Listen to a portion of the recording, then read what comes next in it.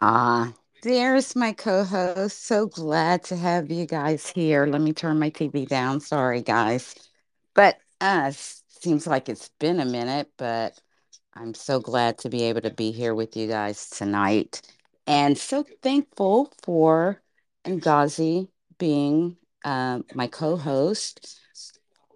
We were going to be featuring um, Queen V, who I did an interview with, and I'll have to find that and put it up on my in the jumbotron. But due to some family circumstances, she's not going to be able to be here for like a full Q&A. She may stop in to listen. But it's always a great opportunity for us to have some discussions around the things that are going on in our political world and in our lives and in our communities that we want to speak to and bring awareness to, and certainly the debt ceiling um, crisis that was just averted is a topic that I feel like is worthy of discussion and celebration. And I'd love to hear people's views on it. And so glad to have my friend 2K and Shantae in here. So I'm going to get started and give my co host an opportunity to say hello and send out some invites. And then I'm also going to put some things up in the Jumbotron because I don't know if on your timeline my tweets come through because Twitter is doing the most right now. But, I've been digging down into dark money and some of the astroturf groups, just peeling back the layers on what is going on. So I have posted a few things about Moms for Liberty, and I'm going to put that up there. And I would love to talk about that at some point this evening too. And Mark is going to be here as well to give us some legal updates, and I'm looking forward to that. So again, thank you guys for being here tonight. Please do share and retweet the space, and I am going to welcome you all to not be shy. Come on up and join us in the conversation. So, Ngazi, how are you tonight, my dear?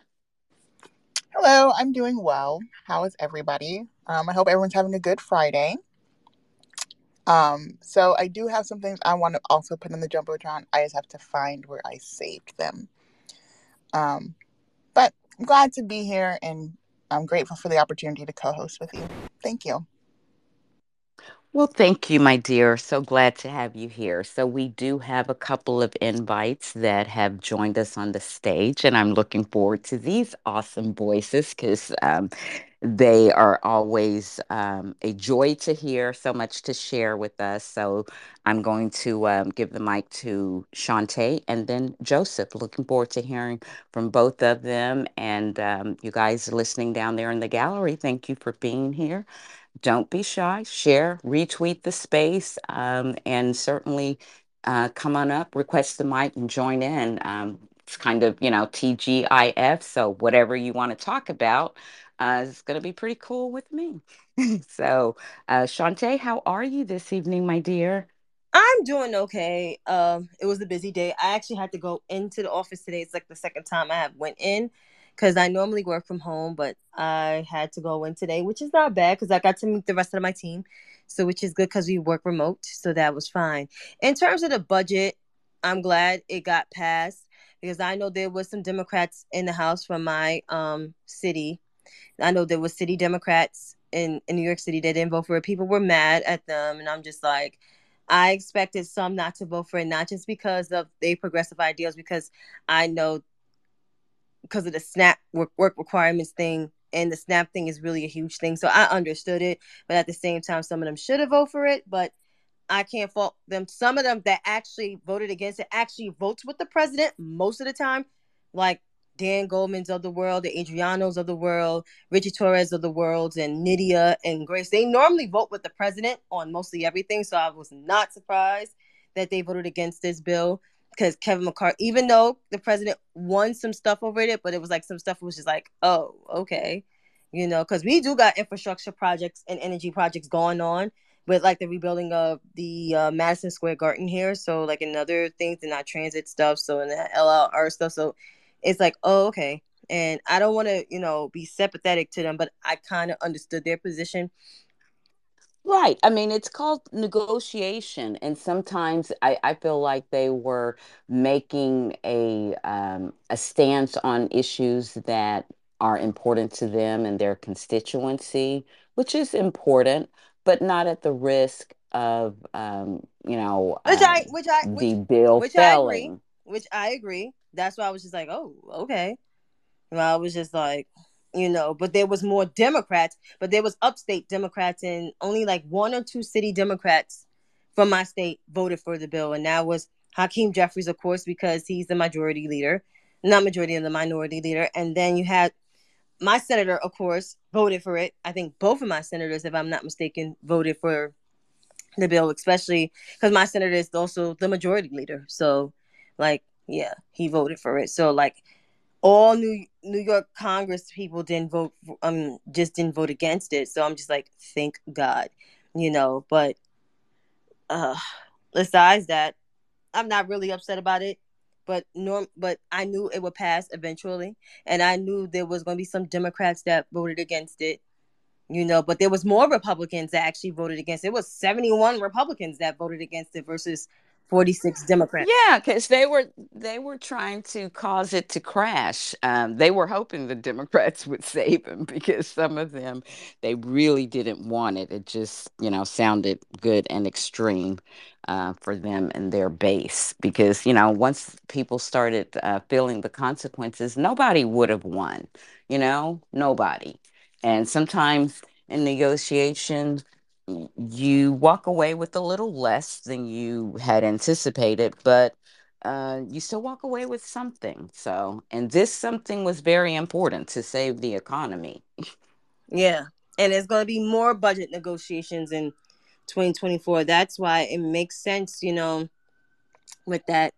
So I'm just tired of people. I'm just tired of talking about a lot of things. I need to take a break from, hosting spaces. I need to take a break from everything because it seems like everything is starting to get to me one bit by bit. I am in the process of either wanting to deactivate my account or not. So I'm really like struggling with that. But besides that, this budget thing got passed. So I'm just gonna sit here and just listen to the space. So thank you for letting me speak. Well, thank you for coming up and thank you for sharing that. And I get that feeling. And sometimes, just pull back, step away for however long you need because self care is important. This app is going to be here until it's not, you know, and you'll keep doing the work. But the election is over a year away. I mean, we're talking about it, we're strategizing and doing work and preparing for that, but it is still certainly time for people to rest and replenish. We don't have to go full force all the way in every day, all day at this point, especially, battling with people who are just, chaos agents or contrarians. It's so draining, and you don't have to spend your energy that way, so do what you need to protect yourself. I would say don't deactivate your account, but take a break for as long as you need to for you, and get involved in the conversations that you want to, and hold the spaces when you want to, because I think your voice is important. I think it is needed, but I also understand the importance of self care and the inability to give truly of yourself when you're depleted, when you feel beat up on and drained, So take care of yourself, sweetie. I'm so glad you joined tonight. All right. So up next, we've got Joseph. Hello, Ms. D. How are you? I'm good, thank you. because I have taken a break. Yeah. I haven't been around much this week. Yeah, yeah. Actually, I was kind of laughing to myself. I'm glad that Shantae went first because I was scrambling to get out of my office because everybody was leaving, and I was like, oh, I was hoping that you wouldn't call on me while I was shuffling my papers and my laptop around. So so now I'm in a good spot. Um, Divine timing. Yes, yes. So a couple things I want to talk about. First, yeah, I want to talk a little bit about the debt ceiling bill. Um, my both of my senators voted in favor of it, and my congressman voted for it. So I was very happy about that. But I was very disappointed at how many Democrats from California voted against it. It was very disappointing. In my county, Orange County, that some of you, see me talk about a lot. We've got a total of 6 reps that cover the county, and four Democrats, 2 Republicans. And the 2 Republicans, Michelle Steele and Young Kim, voted for the bill. And the only person from our county to vote against it was Katie Porter. And that really, really made me mad because since she has been in Congress, she has touted herself as somebody that I, that she's the one for working class people. She touts the fact that she's a single mom, that she feels that she can identify with other single moms. Well, how would crashing the economy and risking double digit unemployment help working class Americans?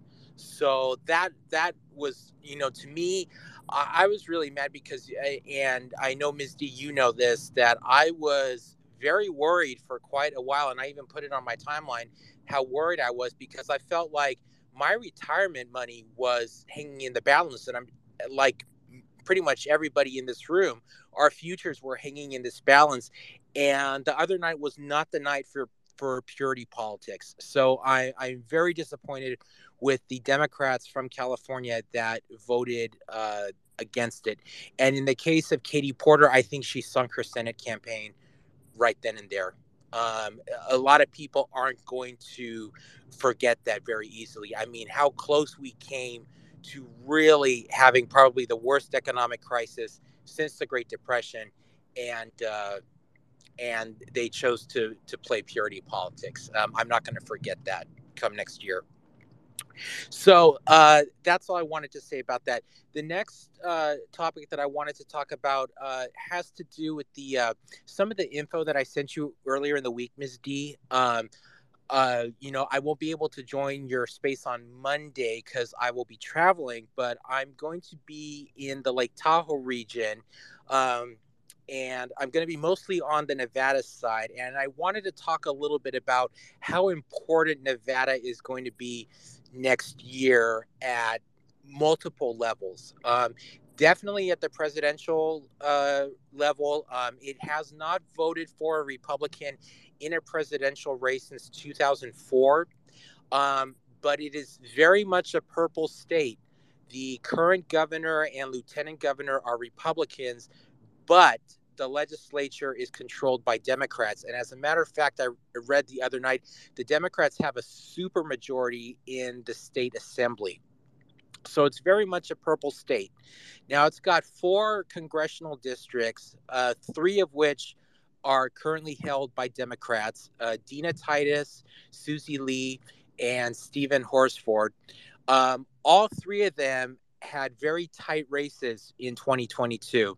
So I'm probably going to be invested in those races like I was in 2022. I wasn't expecting to be for 2024, but since the 2022 races were so close, I'm going to need to spend a little bit of time in there. Fortunately, all 3 of those districts contain portions of the Las Vegas metro area, which is a pretty blue area overall. So that kind of offsets Republican votes especially in the case of Susie Lee and Stephen Horsford, where they have more rural areas, which definitely rural Nevada is very red.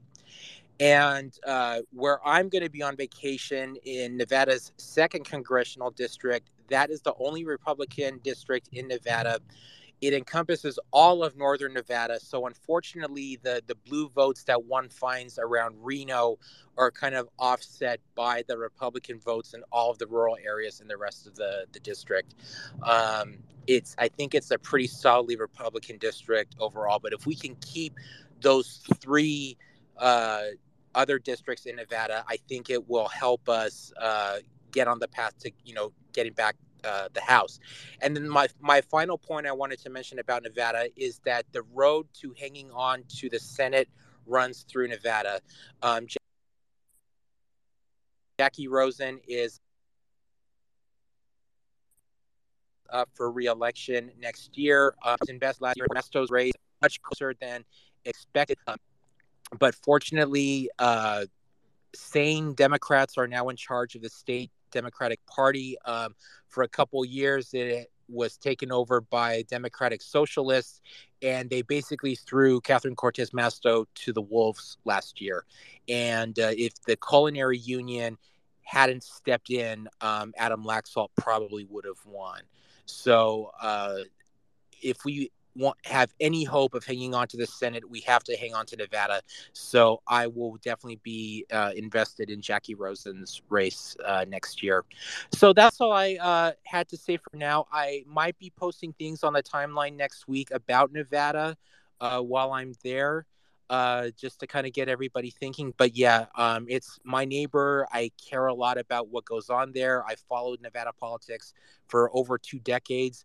So yeah, the Silver State is very important to me. So that's all I have to say. Thank you so much for your time, Ms. D. I really appreciate you. Well, Oh, and we hi. appreciate. Oh, I'm sorry. Hi, Ngazi. I forgot to say hi.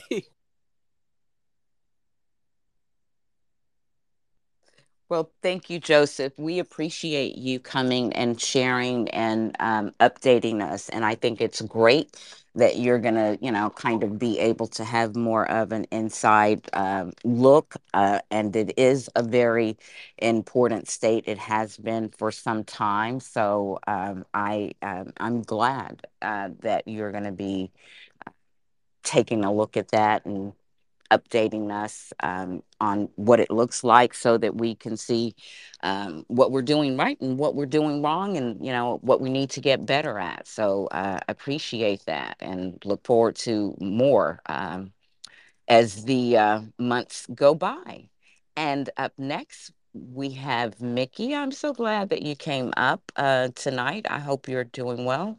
Look forward to hearing from her. And I did put a few of the things up in the nest and the jumbotron that I was mentioning earlier, and I know Mark is going to be joining us later, so looking forward to that. And Queen V, who I interviewed, and that's the interview I need to find, is not going to be able to be here tonight.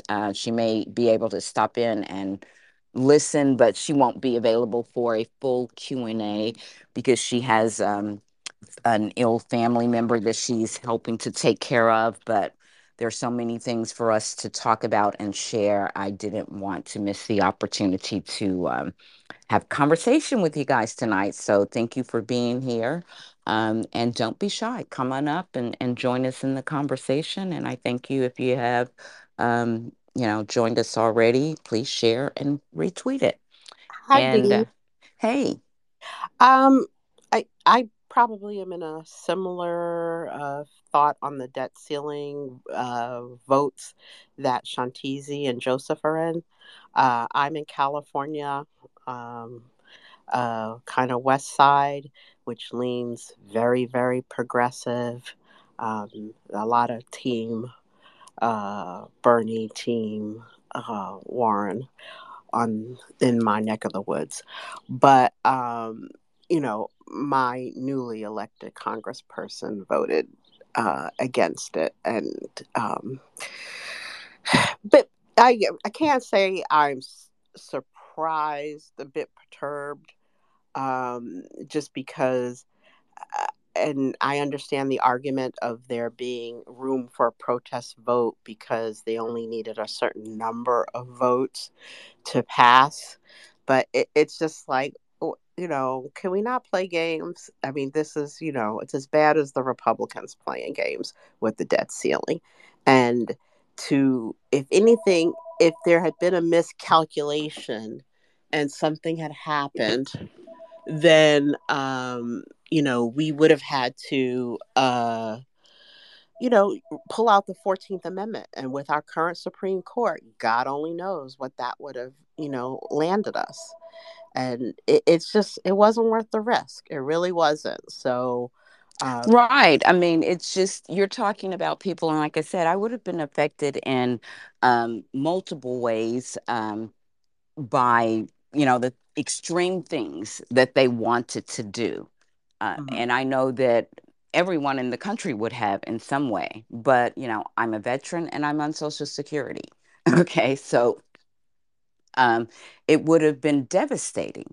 And to know that they were able to negotiate with people who were absolutely willing to allow that to happen, to me is a win.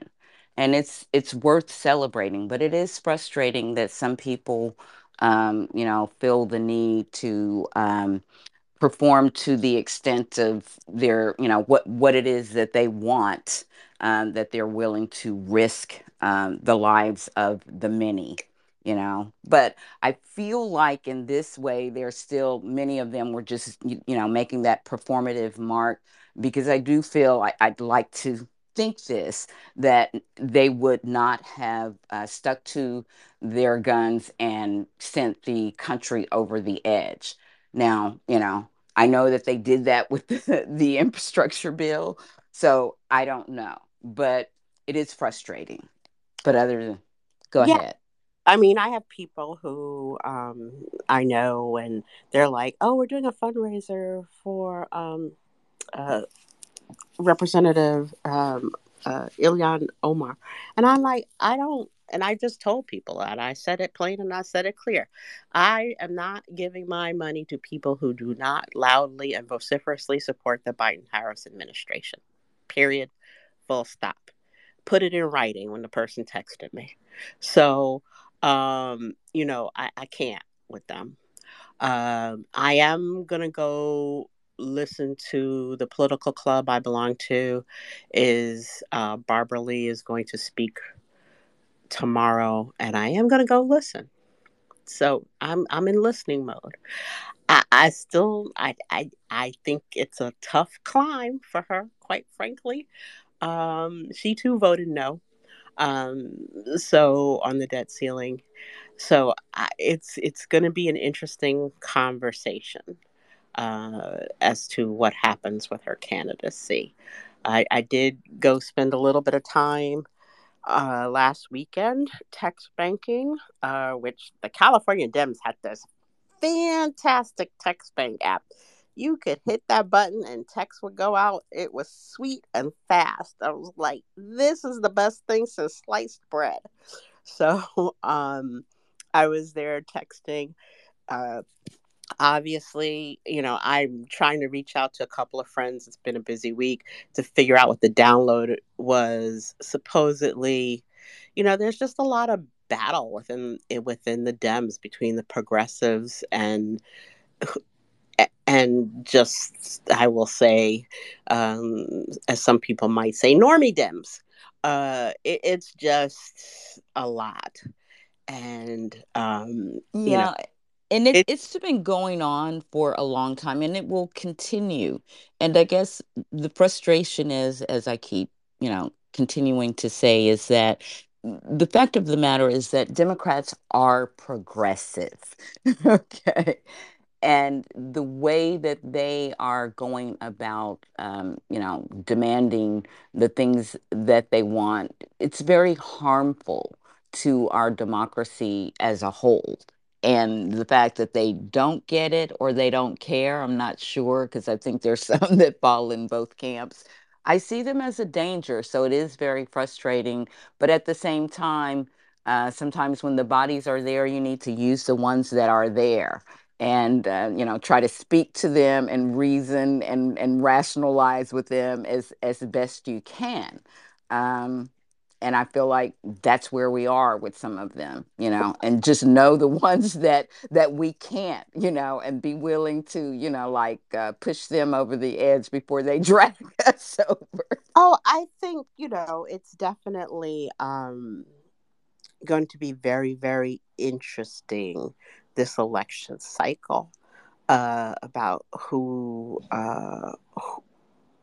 running, who has a realistic chance. I mean, someone posted here, I don't know if you know, the baseball player Steve Garvey might run as a Republican. So now, that's the Republicans' new favorite trick is to, run a sports star. Um, Well, how's that worked out for them? I mean, but it's not, beyond them to keep trying, things that don't work.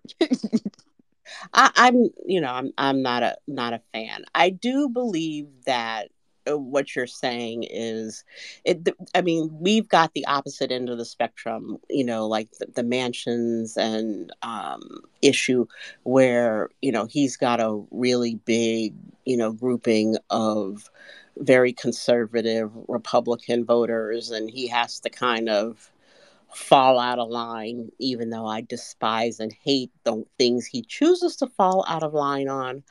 Um, you know, Part of me gets it. Um, we kind of have the same problem here on the left, so it's very interesting. A little bit of what I heard is, um, there was supposed to be a dinner honoring Nancy Pelosi, and the progressives didn't want to honor her, so they kind of picked up and did their own dinner, and so the other dinner was not as full as it should have been because there was this competing What? event. Just I yeah, mean, that is just, see, now that's just unnecessary. that's what I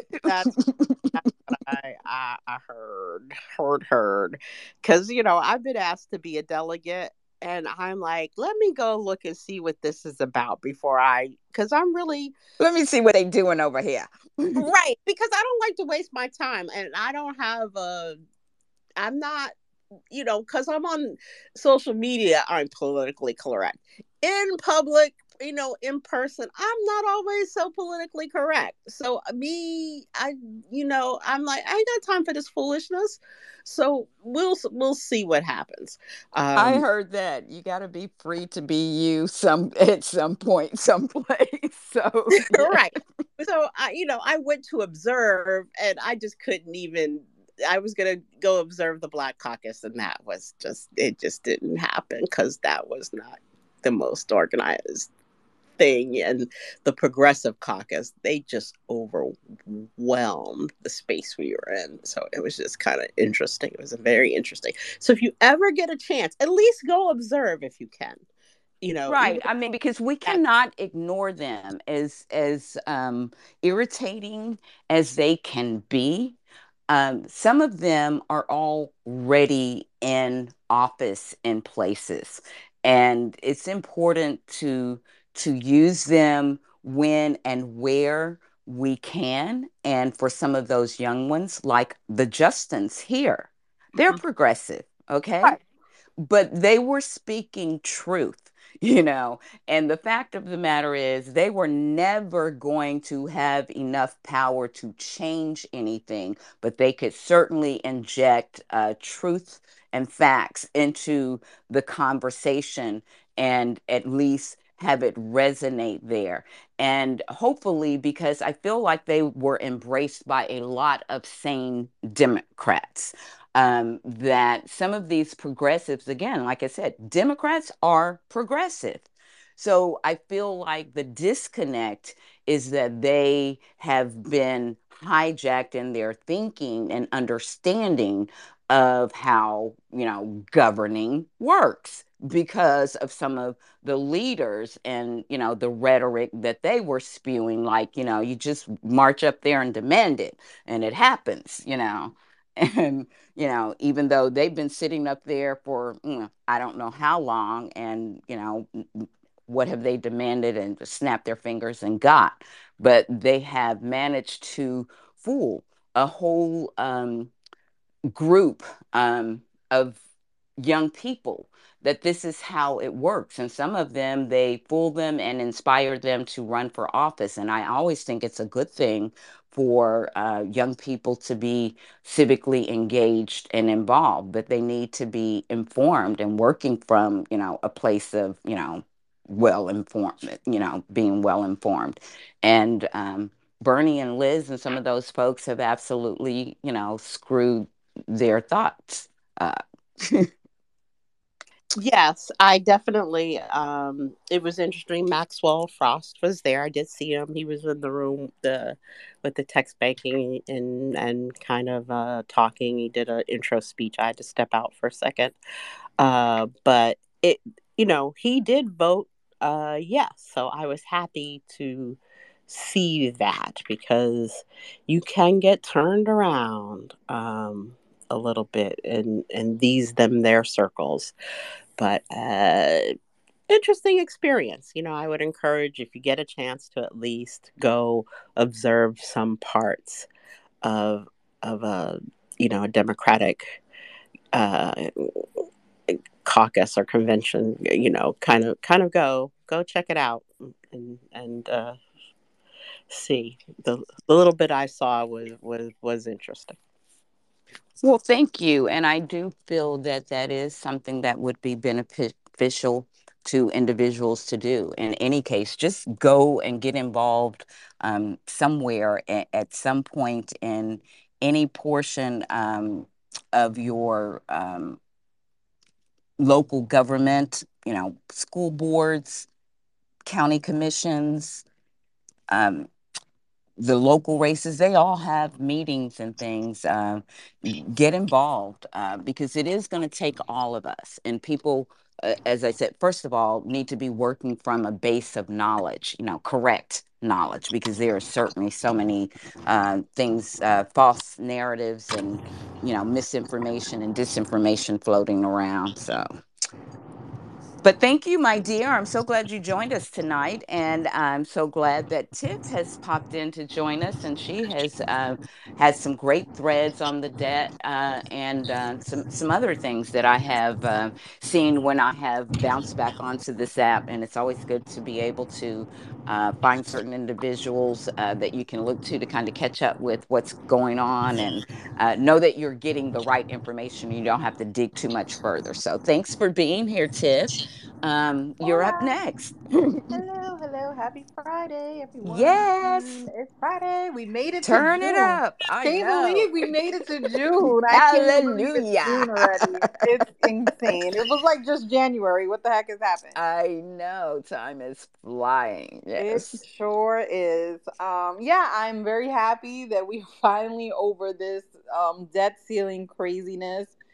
It's been, this is something that I have been paying attention to, like most people that are into politics since even before the election. Like, we were warning people that this was coming up. It's going to happen in the summer. And, obviously, initially they thought it was going to be like, I think Yellen said July, and then she moved it up to June. So there was a little bit of a scramble to try to figure out, okay, how much money do we have, and how quickly do we need to get this done? Joseph, you're not on mute, honey. Joseph, okay. So yeah, so I mean, we kind of we've been anticipating this, seeing what's happened. I knew this was going to be something Kevin McCarthy was going to lose because he's not a great speaker. He's kind of just a placeholder, and he's there. 15 votes he took to get him there. So he is he. I will give him a little bit of credit. He has been around. He used to be the whip of the Republican House, right? I mean, when they had power, like real power. He was the whip. So he knows how to legislate. He knows how to broker deals. He's not as idiotic as many may think he is. He sounds foolish, but he really isn't that stupid. And he knew exactly what he was doing in terms of going to the media. He knows he has a crazy caucus that he has to manage and kind of appease them. But he also knew that he needed Democrats to help him out with this, right? I mean, this was a given. So in order to get And I Democrats, loved how they waited till the last minute to bring their votes over. yeah, I mean, listen, you got to play the game. I mean, this is at the end of the day, I know this is our economy and I understand, but there is a political game that is being played, right? I mean, it happens on both sides. We can see it for what it is. Biden, he kind of sat back and he kind of just let it, let it play out. The Republicans were running to the media. Jake Sherman and Manu were like stenographers for 2 whole weeks, just jotting down everything that McCarthy was saying and what these Republicans were saying. But and if you looked at it on the opposite side, Democrats were pretty quiet. And every time they would talk, I would be like, shut up. You're not understanding the game. The game is to let them sink themselves while we just stay steady. I get you're freaking out, but you got to learn to play. Do not give the media anything to give them any ammunition to turn this around on Democrats. This is really a Republican hostage taking situation, and we're just trying to get out of it unscathed, right? And that's what Biden's goal was, to get out of this as unscathed as possible and keep intact what we had already passed and what is already in place. And I think he did a great job. Props to Shalonda Young, who was on the team, who is the budget director. She's amazing, and she actually earned. Lindsey Graham loves her. I don't. Lindsey Graham doesn't like very many people, but even from the time that she was, confirmed, he has always liked her. I'm assuming she seems like she has a really good like personality, and she's a smart woman. And so the fact that she was in that room along with Steve Ricchetti trying to broker this deal made me feel good. I forget the other woman's name. I think they like her because she know her shit. Okay. Exactly. And that's the thing. You know your shit. People can't, they can't come back to you and they can't pull one over on you, right? If you listen to what the Republicans were saying or are saying, and even Kevin, he said the Biden team is super smart. They were tough when they needed to be, and they held to their principles and what they believe in, right? Biden was willing to compromise on some things, and he was not willing to compromise on others. And I think when you look at the polling, and if you look at what what people were saying this past week in the YouGov poll, is that people want compromise. There is a middle of the electorate. There's the middle of the electorate. Then there's the fringes of the electorate, right? And It's those two. called pragmatism, okay? Exactly. And we're all pragmatic. I am willing to compromise on certain things. I'm not willing to compromise on others. If you're going to cause harm to people, we're going to have a problem, right? And so, Shalonda and Steve Ricchetti said, well, if we're going to give you 50 to 54, then you're going to have to start adding some people. And so they added veterans and they added people that are homeless and foster kids aged 18 to 24. And that was the give, right? That is a true compromise. And in the end, we're going to end up spending more money on SNAP than we did before. People are like, well, people are going to lose coverage. Okay, those people who are 50 to 54, guess what? They are still eligible. They have to go to work and do the requirements like everyone else who's 18 to 49. Is that fair? No, but life is not fair. And But so they're this, going to have grants to try to that they will and have some states access don't even, to yeah, work around those. and some states don't even like enforce those things, so it's gonna be hit or miss, right? Listen, is it unfair that people, listen, gosh, we can go all the way back to Clinton when they put these work requirements in, right? There was so much drama. I remember my aunt's sister-in-law, she didn't work, she was on welfare, she was sitting at home, not to be the stereotype, but that's what she was doing, right? And she knew she could collect her welfare. And then Clinton said, "Hey, you got to go to work." And she went to work, and she ended up working at a school, and she has a successful career now, right? It pushed her to get out. I don't, that's okay to me. I don't know. I'm a pragmatist, and I feel like, okay, I'm not so I'm not in the business of purity to be like, okay, well, people shouldn't have to work to get benefits. There's nothing in this life that is for freaking free, okay? So you're gonna have to do something. We all pay for Medicare. We all pay for Social Security. That comes out of our checks every freaking week. There is nothing that is for free, right? And so I just feel like people need to take a step back, and that's why progressives drive me crazy. And Republicans just want to do, like the far right Republicans, they want to do as much harm as possible. They're talking about that they care about the debt and the debt ceiling, and I'm just like, no, you don't. You care. What you care about is actually harming people. There's And holding on to those taxes, and they're yeah, willing to let people die to yeah. be You're able to willing. You're do it willing and to. starve. Yeah, and meanwhile you're sitting pretty and you're collecting welfare from us for doing a job that you get, that obviously you get paid for. But let's be honest, they ain't working that hard, okay? Some do, some don't.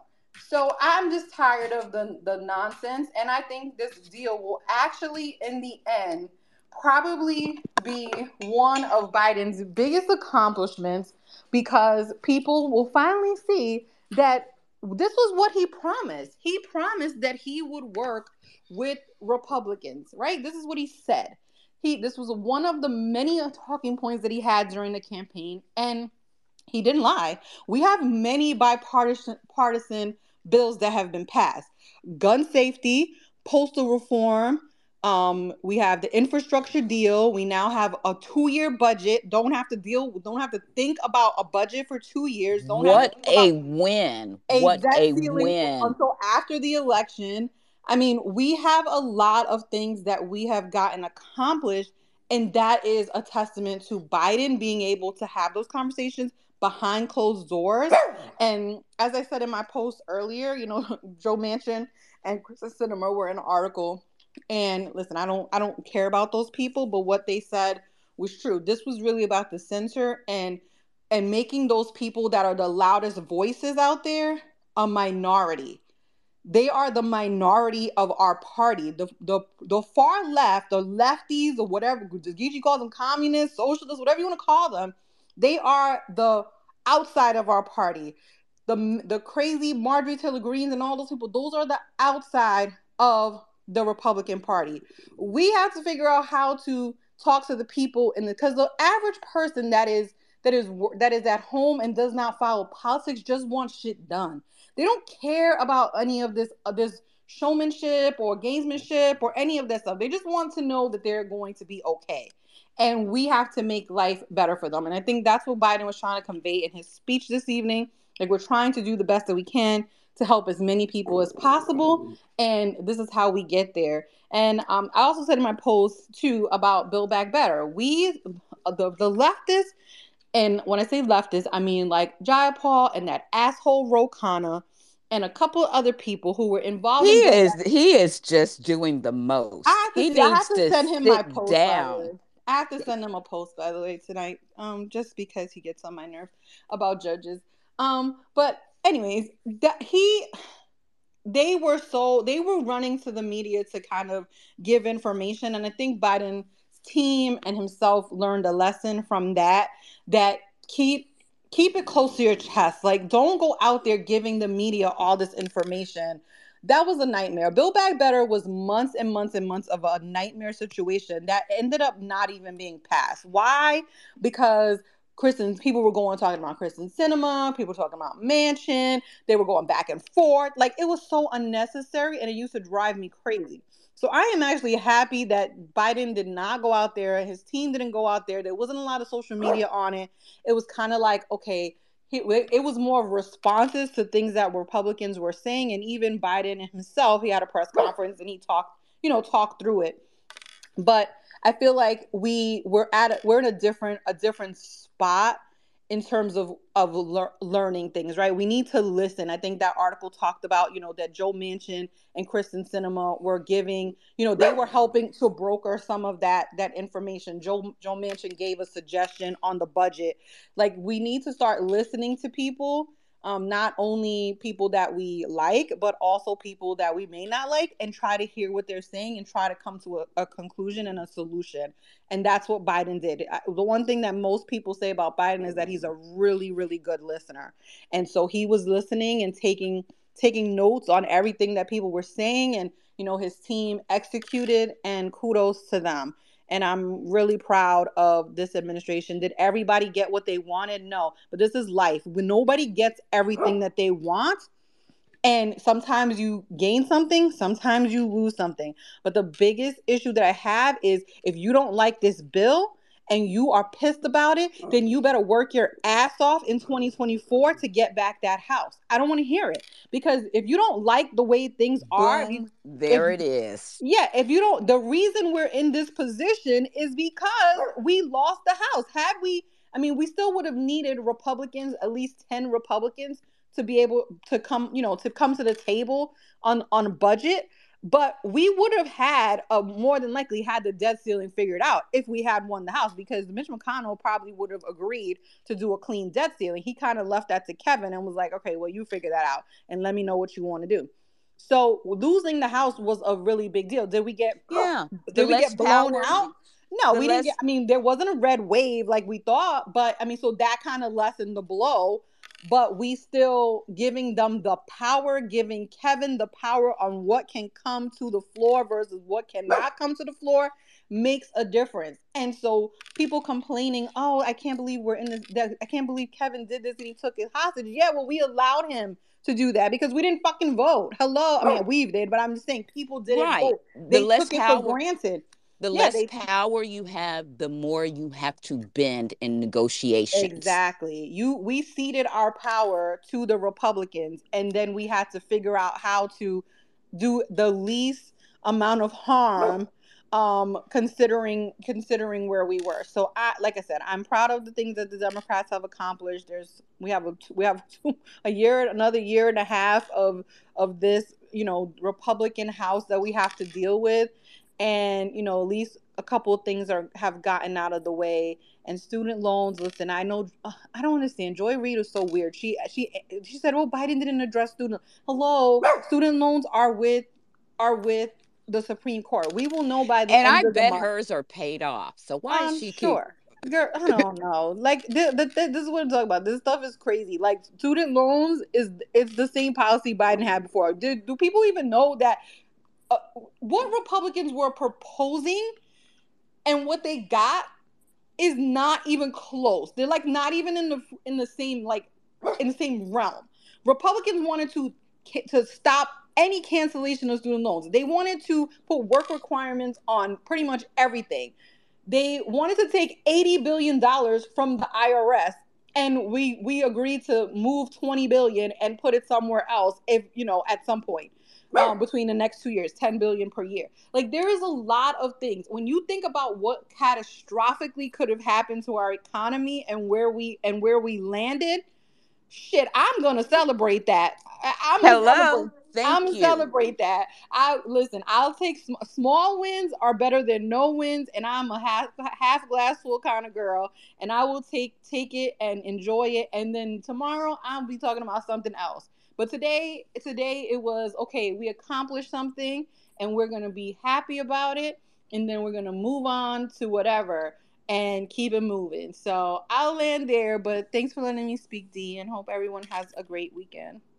Well, thank you so much for your impassioned, contribution because, you were absolutely on target. And I too will take it as a win because he had a lot of things to navigate. And anyone who thinks that he could have just demanded and had a stalemate and anyone come out a winner in that is stupid, you know? So a deal had to be made. And I feel like that he did the best to provide safety nets for the most vulnerable, and even, like I said, some other wins. So, he negotiated to the point that they don't have to do this again, So I feel like we had a lot of wins, and it's important because the struggle before us is real, it's tough, and it's long, it's ongoing.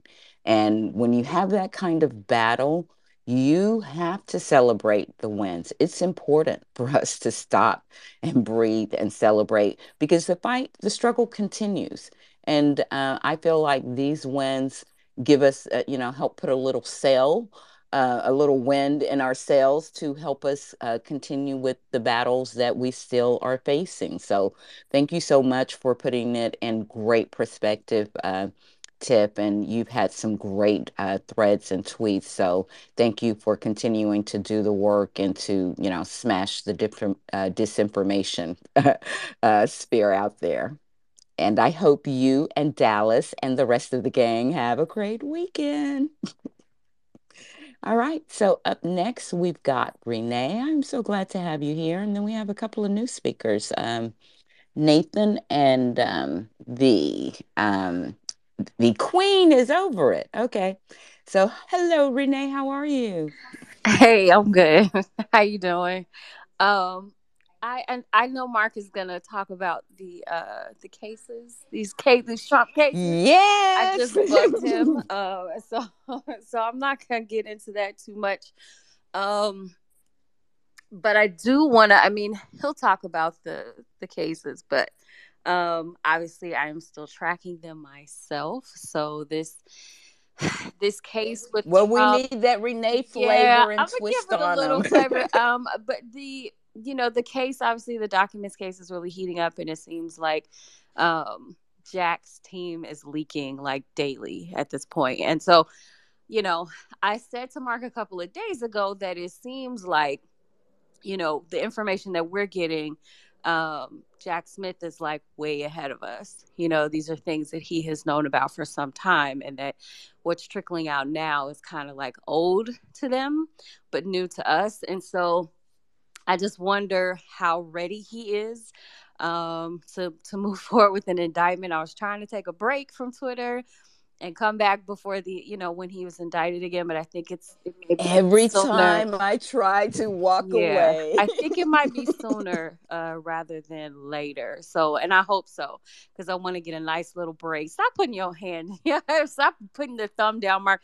Um, I want to get a break in between Fonnie Willis and this next indictment. So I'm gonna need Jack to hurry up.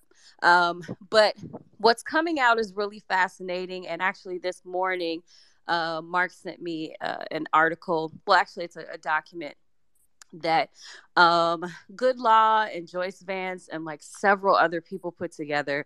It's like this. I don't know, it's like 7 or 8 lawyers got together and they worked on basically like a pre kind of like brief or a memo or whatever, kind of explaining everything that's going on. And it's similar to what Jack Smith is preparing to give to Merrick Garland, but they are breaking it down for people like us who kind of need to understand all the charges and need to understand that it goes far beyond. It doesn't matter if Trump classified or declassified anything. I mean, that's a detail in this, but it's the problem is that the information that he mishandled, intentionally, over and over again, was very sensitive. And those are documents that don't belong to him. So regardless of whether or not he thinks he could take it, all of that is completely moot, which is why his case is very different from Joe Biden, and it's different from Pence because he didn't cooperate. And so, um, media has actually stepped up. They've really stepped up in the last week at least in kind of pushing back on this narrative.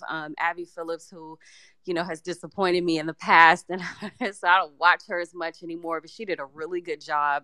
I don't watch CNN either, but she did a really good job. Her and I think Caitlin actually did a really good job pushing back on Jim Trusty, who is actually a respected attorney who used to work with Jack Smith back in the day. So I'm actually looking at Jim Trusty, wondering how long he's going to remain on the legal team, because Trump's lawyers are fighting Jim Trusty and the other attorney. I think it's Palatori. Right before he quit, they were basically going up against, Epstein and a couple of other knuckleheads, Takapina. It's like the knuckleheads that are on the legal team are fighting against the competent lawyers, and Trump is siding with the knuckleheads because they do whatever he tells them to do. And um, Jim Trusty was basically trying to tell Trump, like, listen, tell us where all the documents are so that we can really truly submit them, so that it won't look like you intentionally held on to these documents, because it already looks bad that you have them.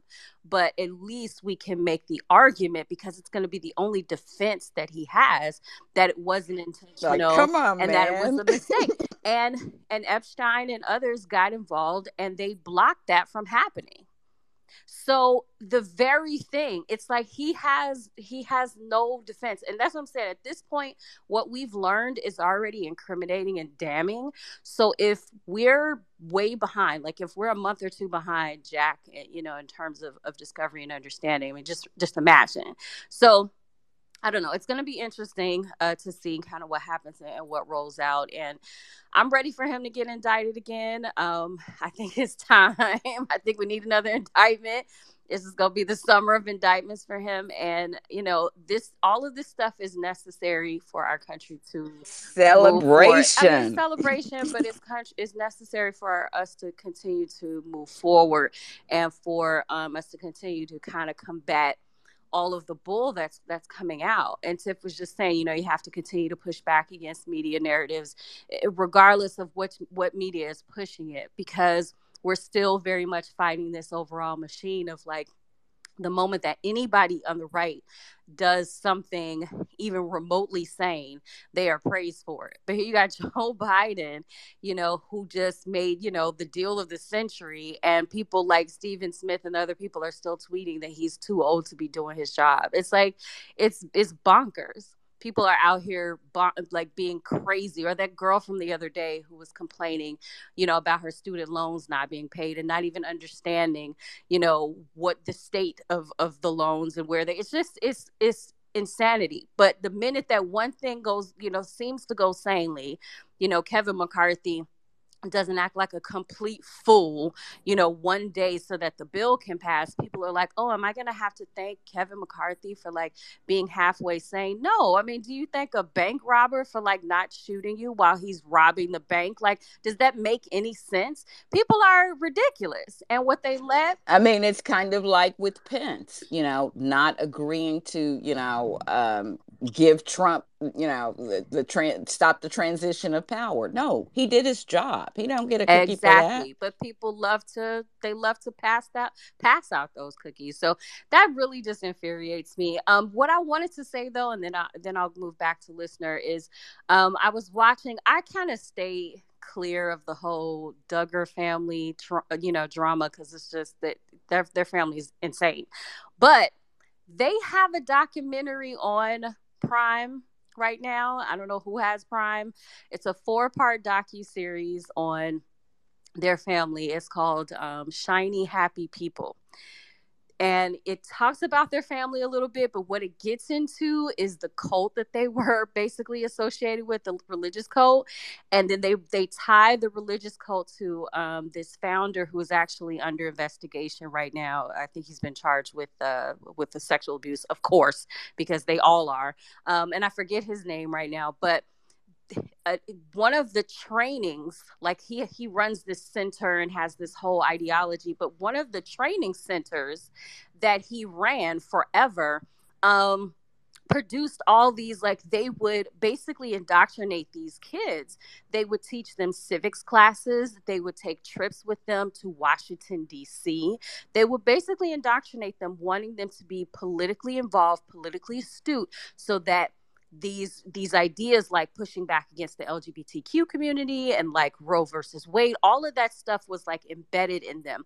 And one of the graduates, quote unquote, of said training institution that they're the most proud of, you want to know who it is? Madison Cawthorn. Why So are we not they surprised?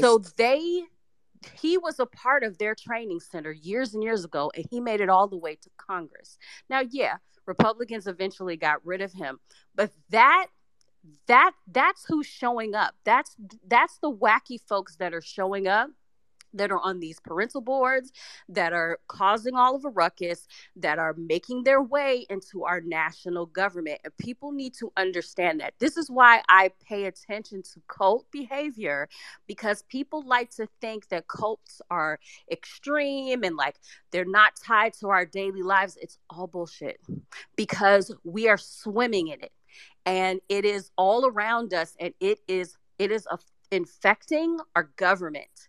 So all of this stuff that you Thank guys you are so much seeing, for bringing attention so to all, that, yes, all Renee. of this stuff Lord have that you mercy. guys are seeing, again, in the connection to people saying groomers. And the crazy thing is, it's all projection, because the stuff that they're claiming, Projection and that, excuse me, the stuff that they're confession. claiming that the trans community and that the LGBT community, 2Q community, and all of these other communities are doing, they are doing themselves within their own cults and their own quote unquote churches. So it's all projection.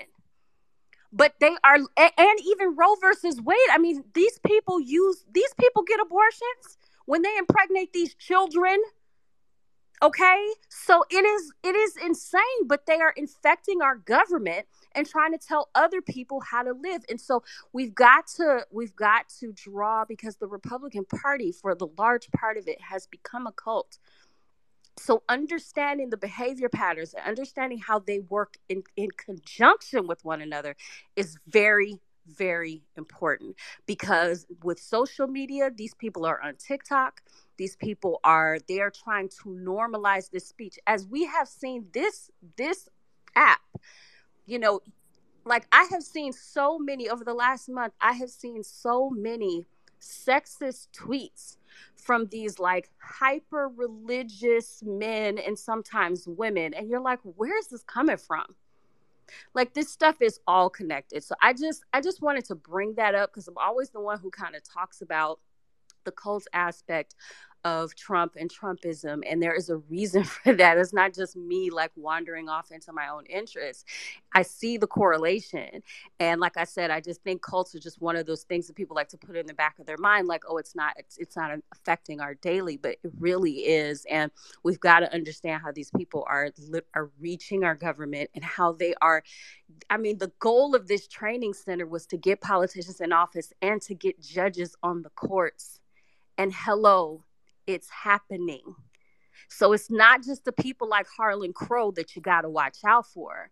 It's these nuts and this cult, because the culture of the cult itself is very patriarchal. It's very sexist, and it teaches these people to submit.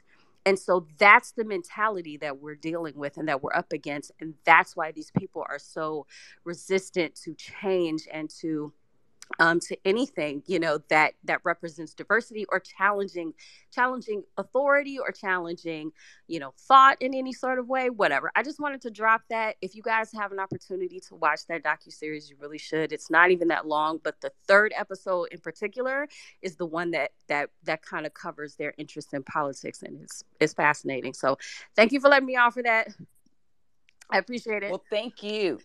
Thank you so much. And I am glad. And I apologize for interrupting, but you were dinging in on something that I absolutely believe, and I am glad that you bring it up, because though the cults are also tied in and interwoven into some of these front groups and the behavior that they push, because many of these front groups, like Moms for Liberty, and I've tied them to the United Daughters of the Confederacy. They absolutely had catechisms that they had these children recite to literally indoctrinate them. And I have been digging into these organizations and their behavior and the connections, and they are all connected, as we need to focus on some of these individuals that maybe go unnoticed, so to speak, and then pull back and look at the strings that are who's pulling their strings and how they're being funded. And I am glad that you talked about the training, because what I am discovering in my dark money search is they absolutely have a ton of institutes. One of them is called the Leadership Institute. So these people aren't just popping up with these great ideas and these fancy notions and this, authentic rhetoric. They are being trained to do this. They have institutions, and I'll tell you who is also a part of them. And I want you guys to start digging and looking. I'm going to be posting some things about it, but keep your eye on that Turning Point USA. They have a charter school network. And as I was digging, turns out that their particular focus is alternative schools. Okay.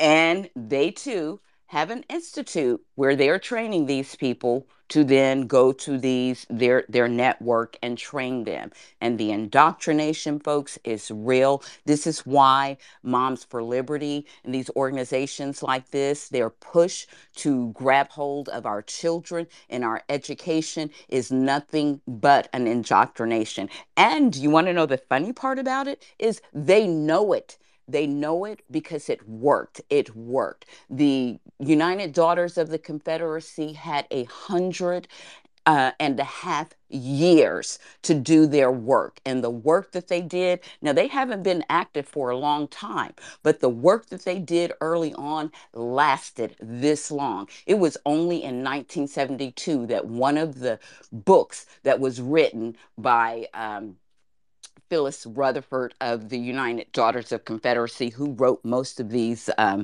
textbooks and things that children of my generation and younger were brought up on. And it's the whole lost cause ideology, which also is filled with religious indoctrination. So it's all intertwined. So I'm so glad that you mentioned both of those things. And I know Nathan and the Queen have come up, but I am going to change the order a bit because I do have Mark here and I have been waiting on him.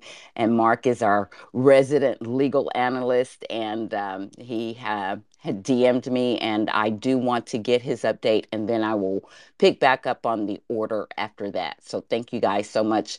Appreciate your patience, and I hope you don't leave us. But I had promised him some time, and I'm looking forward to it. So, Mark, you have the floor. Hey, thank you, Dee, and thank you everybody else. Renee, thank you. I know you nudged me into this space, and I read 180 pages, and like I had a summary for y'all. What we can expect from, or what we're looking at with the Donald Trump stuff. So from if you saw either my retweet, Dee's, or Renee's, there's been a few folks that have worked for the Department of Justice that have done some work on a model indictment for Donald Trump, and it doesn't get any better than that. So nobody can say they're better than that. But I when I read it, I tried to summarize it, and I hope I do a good job. And it's going to be brief actually, because there's there's 6 crimes he could be charged with, but it's actually really quick. So here's the thing, right? And I've gone back and forth with Renee about this and everything like that. Jack Trump is trying to make the perfect case. And, we can argue about whether that's a good strategy or not, but he's putting it together as best he can, and have no weaknesses. That's not normally how you do a case, because every case has weaknesses no matter what you do. But I think in this case, when it comes to a prior president, I think that's what Merrick Garland is demanding. And we can argue about that, but I really do think that Merrick Garland is demanding this because he is an institutionalist. Although he's on the left, he tends to the left, he's institutionalist. So here we go. So, if you looked at what Dee and Renee posted regarding a model indictment against Trump, here's what we're looking at.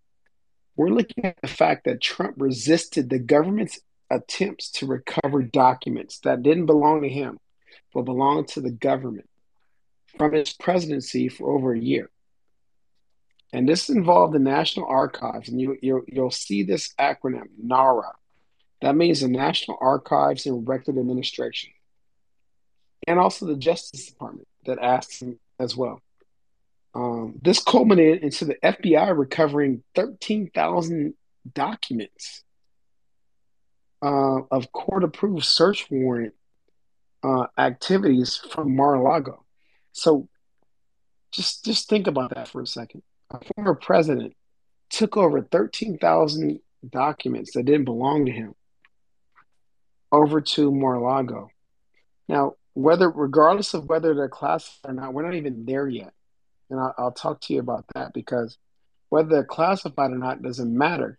It's whether they're government documents or not. That's what does matter. And also whether we want them back, and we've communicated that to him.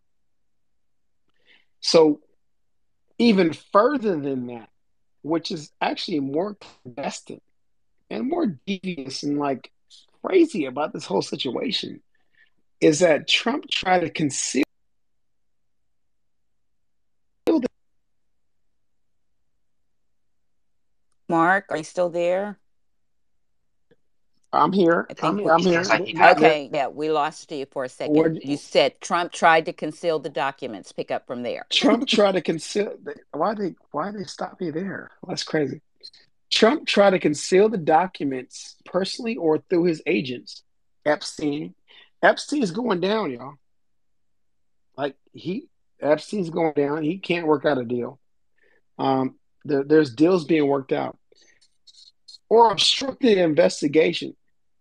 For instance, he personally alleged, like, pressured. He got Alex Cannon to falsely assert that all presidential election, records were returned. He got Alex Cannon, one of his lawyers, to assert that. Alex Cannon is like now a witness for the DOJ. That's one of the early attorneys. I remember when that happened. Yep. He was aware that the government that he had, the documents that he had, the government wanted, and he was told they wanted them, and he didn't produce them. And he was even warned by his own lawyers, Evan Cochran, that retaining these documents was illegal and risked criminal penalties. But he disregarded these warnings. So what does that leave us at? And I'm not going to be long. This leaves us at two categories of crime, right? So just to be simple, there's two categories. One, mishandling of government documents. Number two, interfering with federal investigation and related offenses. Each carries its own weight, but interfering with federal offenses is like actually, it's mandatory 10 years. So the kind of crazy thing that could happen is that a jury could be like, a president can have documents, but he shouldn't interfere, and he gets 10 years in prison for interfering. So what's that broken down into? So everybody knows this moving forward. We understand what's coming at Trump. Retention of national defense information. That's unlawful possession of retention of information related to national defense. That's that General Milley stuff. Now, it's important to realize, you guys, that the leaks that are coming out now about what is breaking is not breaking for Jack Smith. It's breaking for us. We're about 3 to 4 months behind what they already know. So when it says that Jack Smith has a sound recording of Trump and it's breaking news, they had that sound recording 3 months ago, and they already presented that to the grand jury, and it's coming out. The reason why it's coming out is because it's leading to something, and this is a part of the strategy. You can't keep the public in the dark about what you're investigating. You have to give them some, what I call, kibbles and bits. I'm gonna get me some kibbles and bits, right? So This is what the Justice Department is doing, giving us kibbles and bits so that we have an idea of where they're going, what they're doing, and actually they're doing something. So here are the 6 crimes that Trump is facing. Retention of national defense information, concealment of government records, conversion of government property, because he showed that shit to somebody, right? Or like converting it for one's own personal use. You can do you don't even show it to anybody, but you're talking about it in the audio. That's conversion of government property. And the second category is interference with federal investigation and related offenses. That involves retention of national defense information, concealment of government records, and conversion of government property. Conversion of government property talks about stealing or converting government property for one's own personal use. That's why you hear Jack Smith talk about, well, what were your deals after you got this information? What kind of deals did you make? What were you doing after the fact? So there's significant evidence that Trump was aware or he intended to retain these documents. And so this goes to, there's a critical element in these cases, all these cases that Jack Smith and like Merrick Garland and anybody that's related to DOJ knows about, anybody can talk about on this thing. He has to knowingly and intentionally do this stuff that he's talking about. So it's not enough that we talk about it. It's not enough that I tweeted Trump knew. They have to prove it beyond reasonable doubt. But there's significant evidence that he knew and he intentionally did it. And they have to weigh his actions on these elements. Also, there's a strong precedent with regard to the Department of Justice to charge Trump based upon his conduct compared to other cases. There's no other case that has come across DOJ that is like this. Not Gonzalez from the from Bush administration, nor Hillary Clinton. There's nothing like this. However, and this is what I talked to Renee about. It's important to understand that, once they get an indictment, there's going to be plea agreements. There's going to be plea negotiations that are going to be happening. And we cannot not have pressure on this DOJ, Merrick Garland, to not plead the case out. He laughs in the face of law and order every day. And it's just come on, man. This is crazy. So in sum, Trump resisted governmental attempts to recover documents from his presidency for over a year. That's crazy. They're just trying to recover documents that belong to the United States of America. This involved the NARA, which is called the National Archives, and the Justice Department. And it came to a point where the FBI had to culminate not only a search warrant, not only a subpoena, but a search warrant and more subpoenas after the fact to recover I guess it's over right now, I'm not sure if this is the case anymore, 13,000 documents that were recovered that were target of this investigation. And he tried to conceal it, some of them. Now, I'm not sure how many of those cases have to involve secret or top secret information. Couple things. We're good. We are in the Espionage Act now. What does that mean? It means that Trump can be charged with espionage. Does it mean he's guilty? No. Does it mean that it's easy to prove? No. The government has to prove all crimes beyond a reasonable doubt. We have two, like I gave you all the crimes he's charged with. We have two factors: mishandling government documents and interfering with the investigation. Remember that. Always keep that in mind. When you hear about this stuff, there's only two categories of crime we're talking about: mishandling government documents and interference with federal investigation and related offenses. That's all. There's 6 crimes that go with that, though, that he could be facing a life sentence for. That aside, how does the government prove that? Well, We do know, and I'll be short. I'm coming to a close, D. Don't worry, I'm not preaching too much. We do know that there's only a certain amount of documents they can admit in evidence.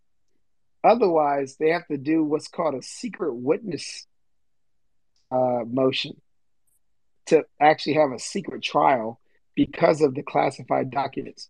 So the documents that they produce that they try to prosecute Trump on, they can't be so sensitive that they cannot be produced to a jury and to the public. And it's another hurdle they have to go through. They have to evaluate the evidence. Even that document that's in the news right now that you guys are hearing about with Milley and Iran, if that document is not ready to be released to the public, they can't produce that in trial, which is a hurdle that the prosecution is going to have to face. A lot of things we hear may not be the things that a jury would hear. And we need to be prepared for that because if we're talking about, especially if we're talking about top secret documents, the government still can't run into court and say Trump had top secret documents and not produce what documents he had and expect us to believe them. We don't expect that.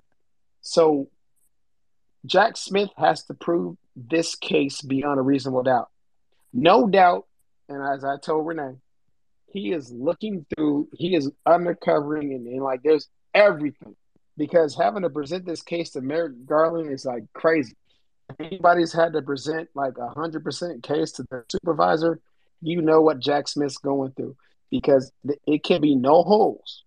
If there's a question and there's a hole, Jack Smith has to go back to the beginning and like can't present the case again until that and any other question is resolved. So here we are. I'm hearing that we're close, that we have all this stuff. I just wanted to come to Advocacy Arena and talk about the 6 charges that are possible, the 2 categories of those charges: mishandling government documents and interfering with federal investigation and related offenses that are associated with those documents. And also talk about a little bit about what the summary of that model um, prosecution memo is. Now, remember, this is important. That memo is very important because that's what Jack Smith has to present to Merrick Garland. In prosecutions, the leading prosecutor has to do a prosecution memo like they did, which is why they did it, to the attorney general as to why they want to bring charges. Now, special counsel can do whether Merrick Garland wants to or not, but he's going to want Merrick Garland's approval. So that might be where we're at right now, and we might be waiting for that authority and to go back to the grand jury and seek an indictment. So there it is, y'all. We're very close to an indictment of the first indictment in the history of America of a former president of the United States. And I kind of summarized as best I could the what it looks like, what it will look like. I don't know if it's going to look like that. It all depends on what they think they can prove beyond a reasonable doubt and what documents they have for it. And as we know, the more top secret the document he shared or he mishandled, the better for the prosecution. But it's not necessarily going to be admitted into court. So I just want everybody to be prepared for that. And also, there's a chance that there could be a plea agreement. And I know I talked to Renee about this. She was like, "Over my fucking dead body," but Oh um, my God, we don't want to talk about that yet. But well, well, you know what? There's some institutionalists in the Department of Justice that don't believe in prosecuting a former president candidate, and they'd much rather have a plea agreement that says he can't run for office. So be prepared for that as well. yeah, and it's real. You know what? And not for one moment do I actually believe that in real life we'll see that man in a jumpsuit behind bars. But I would be okay with him not being able to run and some other things. But I don't want to talk about, making, concessions so early. I just want to talk about the prosecutions, the indictments, and the Well, fear. I'm gonna tell you the indictment. Well, Jack Smith is well. If anybody's seen Jack Smith, well, I've seen Jack Smith. Well, he is theater, so he's not gonna want to like quietly announce this. He's gonna want Oh, to that make is a big so splash. good to know.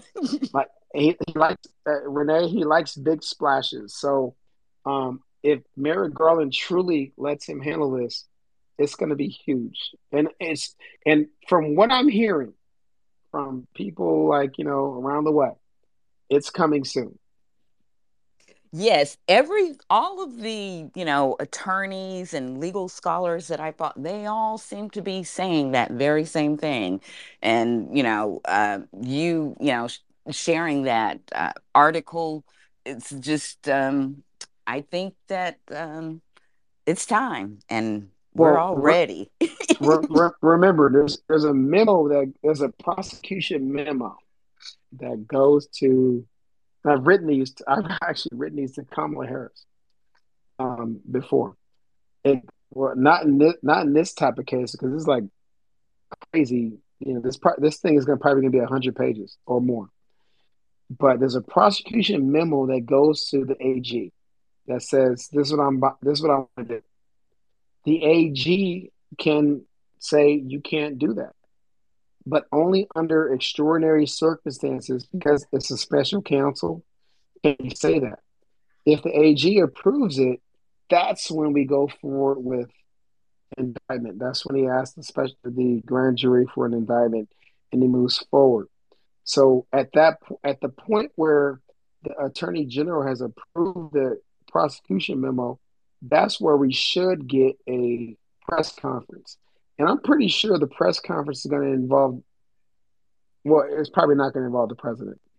It's going to involve the attorney general and Jack Smith, and he's going to talk about the indictment. And I think we're gonna get like a really granular and organic discussion about what grand juries do, about what they looked at, about what questions they asked, and how they came to that decision, despite the fact that it's a president of the United States. Jack Smith is organic and meticulous.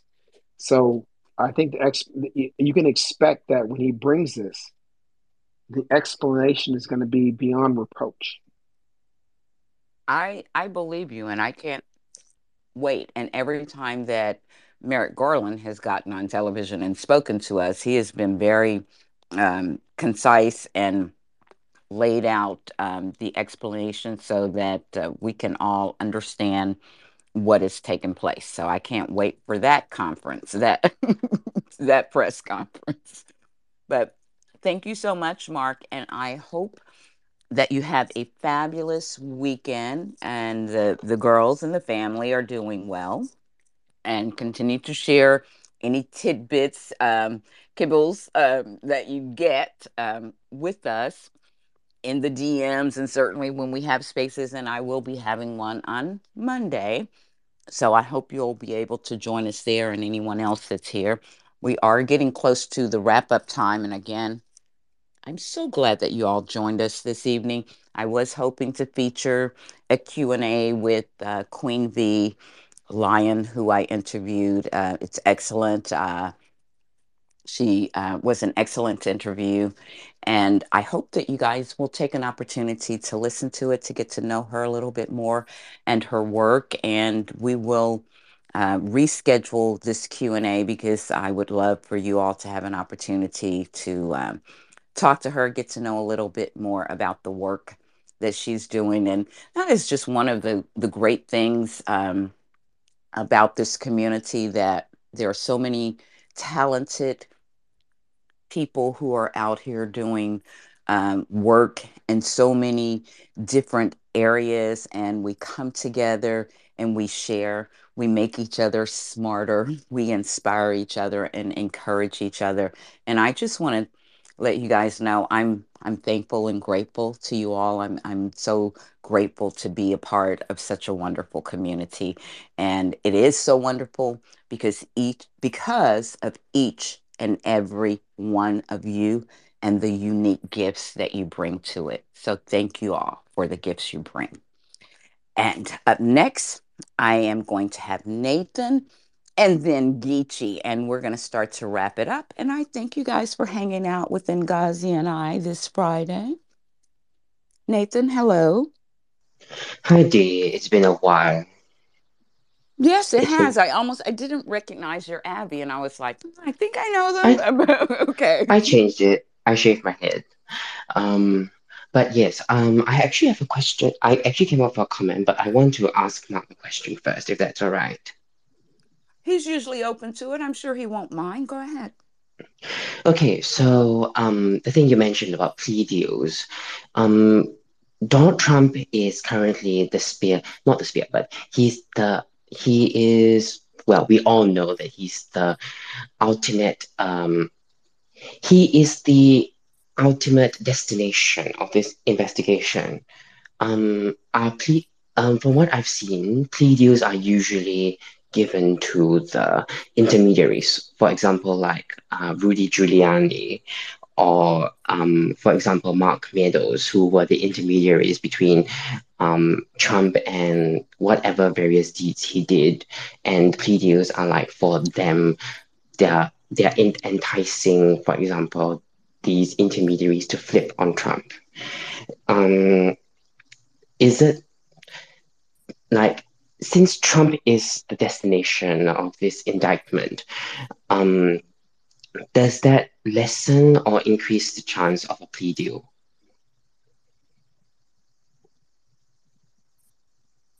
Mark, did you hear the question?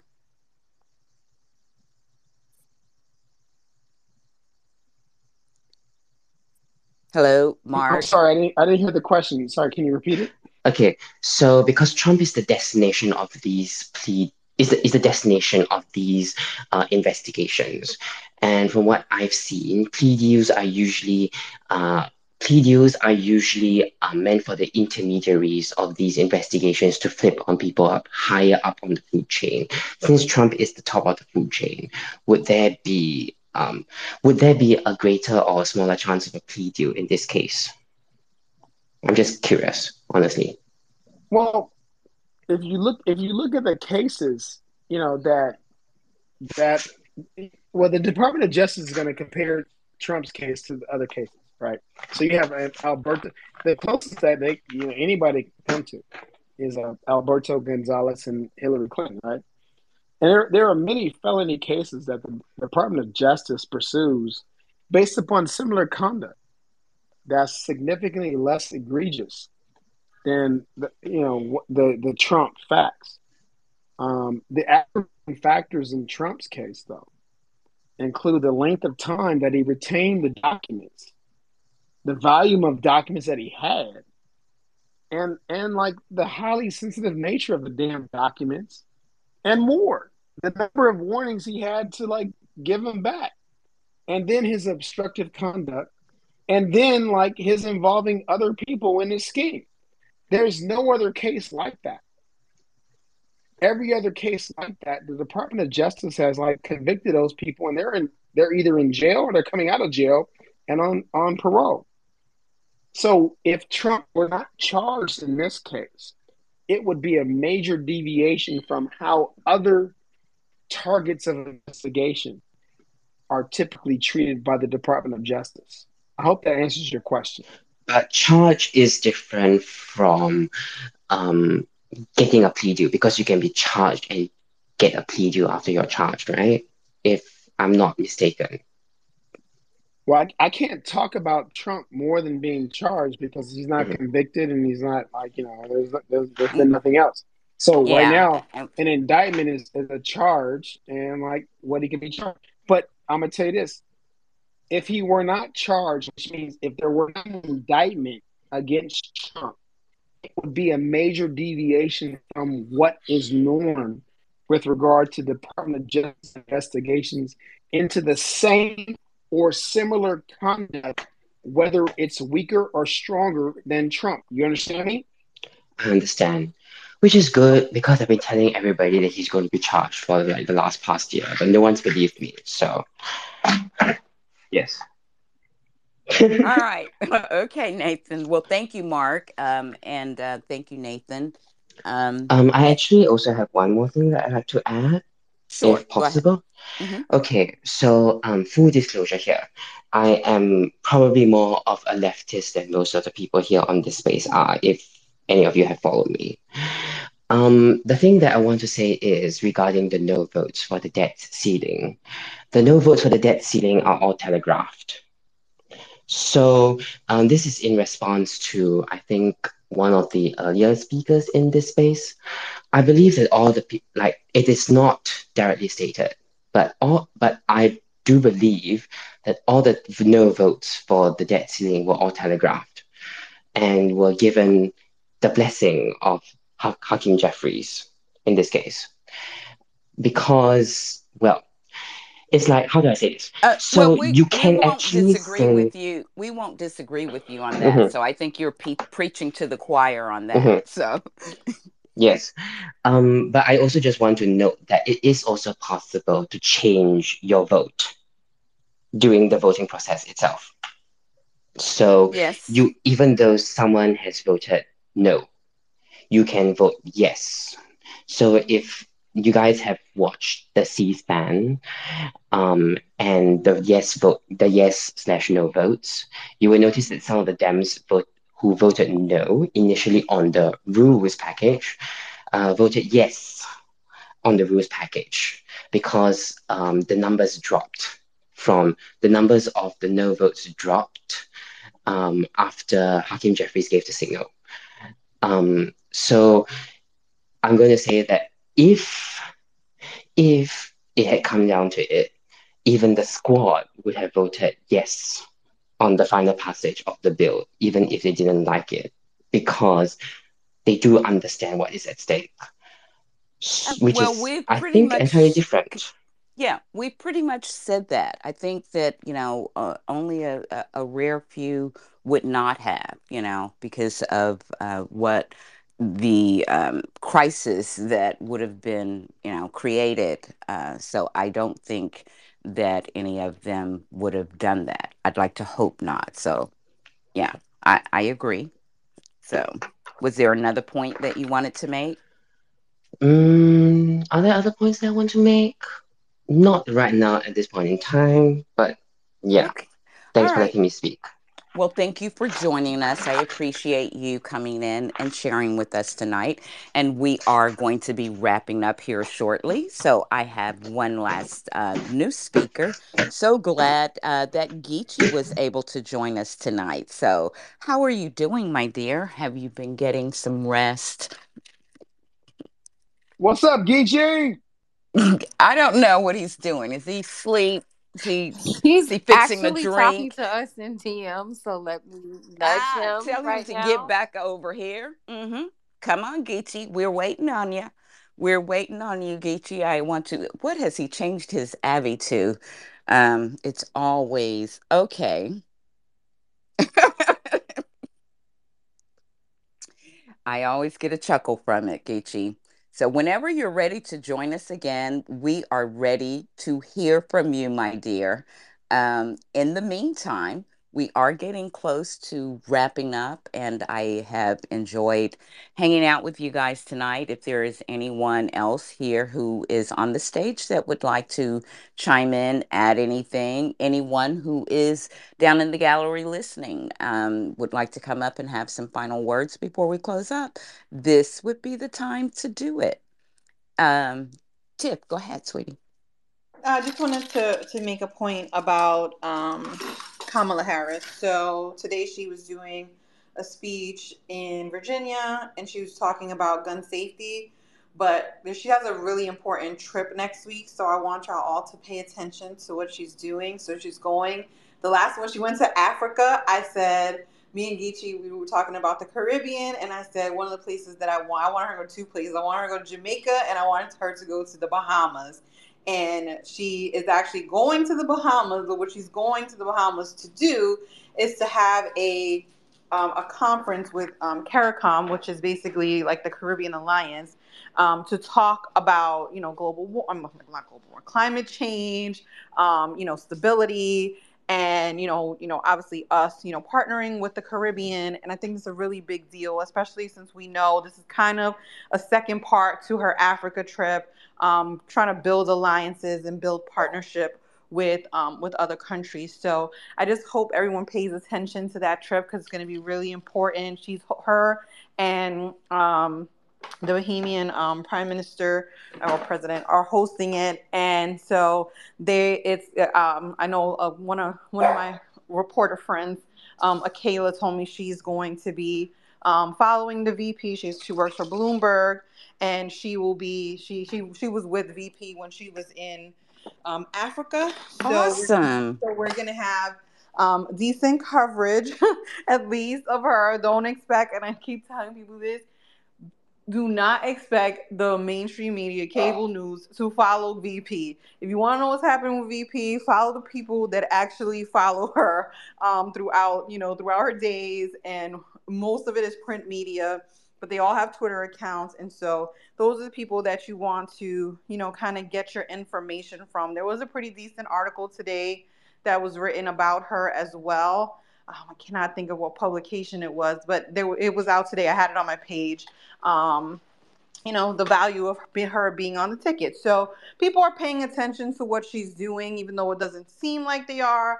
But that trip next week is going to be really important. Hopefully they have like an actual like dinner, and we actually get to see her dressed up, not in a suit all day. She'll be with her people, so she will be, more carefree and doing her thing. But I think it's a really important trip for her and for the United States, because it'll have all the Caribbean countries will be in attendance. So it's a really big deal.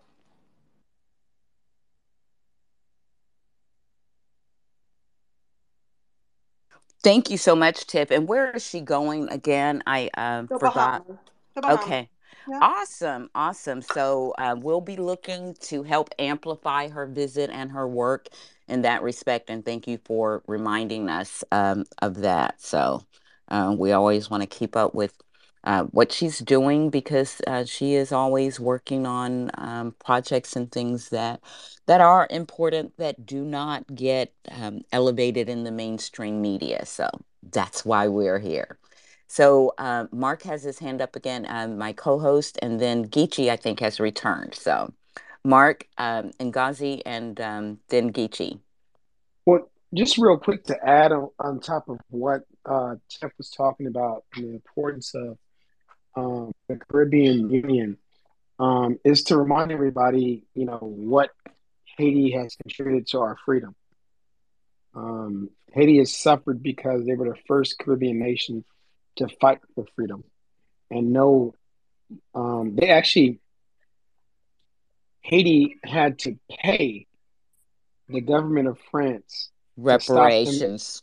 reparations, to stop them, for the plantation owners, their lost wages, and also to stop them from reinvading Haiti. Toussaint Louverture negotiated this, but he fought for our freedom, and that led to our freedom fights here.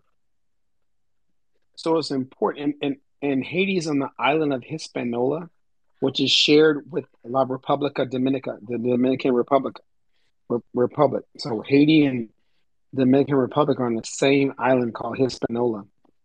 And it's important to keep Haiti in mind, because they're being punished for our freedom. They've long been punished for where we are as Americans. And I'm actually a Haitian Creole. So this is very personal to me. Haiti has been and still continues to be punished for being the first independent Caribbean nation that fought against colonialization and slavery, won independence, and got no support, not even from the United States. And don't tell me about Bill Clinton and the Clinton Initiative. That's a whole another basket of eggs. But I'm just saying it's important to realize that countries like having Kamala Harris down there in the Bahamas talking about the Caribbean nations, which are so close. I mean, this is very important, and I think Tiff, you, I'm glad you talked about it. I don't think people give it enough importance historically because we're ahistorical as a family because it's not taught to us how important that Caribbean and trifecta of transatlantic slavery is. We came from the Caribbean, most of us is, and that's very important to realize. And then going to the Bahamas and talking to the Caribbean nations about how we can partner. And they're going to be talking about these things and also talking about Haiti that is like on the top of like most of the Caribbean nations' mind. Like France, are you giving that money back? Right? You know, one of the things that I never want to hear France talking about morality or anything like that. Pay Haiti their money back. They shouldn't have to pay you for freedom, democracy, justice, and equality. That's why they're suffering now. They have no money because they paid France for 100 years. Imagine that. Imagine a Caribbean nation having to pay a global price for freedom, and the effect that they had on us in America, like Toussaint Louverture, that had on us to fight for our freedom too. We didn't go easily into the night as slaves. There was a bunch of rebellions, man. I'm tired of these people that I wake up to in the morning talking about how cool it was to be a slave or how advantageous it was that we could have been in Thank Africa. thank the UDC for that indoctrination. Right. I'm tired of waking up in the morning and hearing about these, and like it's like crazy. Like I sometimes I text D, Tiff, Renee. I'm like, are these fools crazy? I mean, has anybody studied history? They talking about, hey man, it was kind of better being a slave than being in Africa. I'm like, what the fuck are you talking about? Like honestly, I'm sorry I cursed, by the way. I'm sorry, but it is that serious where I'm like, y'all out your mind. There's no intellectual depth kind of comment. There's no rigor, intellectual rigor. When you comment on slavery worldwide, at least some intellectual rigor. Talk about the discernment between chattel slavery and African slavery, how it was akin to serfdom on one side, and then property ownership on the other side. How chattel slavery was akin to, it was separated and distinguished by racial, like racial indoctrination, and also segregation and also supremacy. Where in the African side, it was like you lost the war and you're a serf, and you can work or buy your way out of slavery. Slavery is not the same thing across the world, across time zones, time errors. Chattel slavery in America was so different than any other slavery that has ever happened in the history of the fucking world. As a matter of fact, the transatlantic slave trade was the most populous forced migration in the history of the world. The And yeah, 12 million African Americans were forced to leave Africa to come here to work for free. We can never lose that reality, that history, that dynamic. We can never concede to this idea that we don't want to talk about that because that's not like American to talk about. It's so fucking American to talk about. And actually, like, I celebrate it. It's important for us to talk about it, Mark, in part because, as I said, there has been an active measure for a century, more than a century, for us not to talk about it. And when we talk about it, not to talk about it in its truthfulness. And So, and and as I it's why as I we have close, to have yeah, these moments of laying down our history and telling our story. It's very important for yeah, us to continue to do and that. and let me close with this before Geechee hands me down with history. He's going, and I hope that Geechee clarifies for me and corrects me if I'm wrong. Rescue me if I'm wrong, Geechee. But the founding fathers, they were like, this is some fucked up shit. Like they were even like, we how can we talk about this? They wrote this shit down. Like I can't even be like this if like I'm gonna do like this. This shit is in writing. And the Federalist Papers and some of the arguments for the 14th Amendment, this shit is in writing. You know, talk about being a textualist. Well, let's be textual. Let's get the text. They don't really mean it when they say that. I know, They just D. mean the white supremacy part of the text. And you know what? We I'm gonna quote unquote land my plane. I hate to land my plane quote, but I'm gonna land my plane.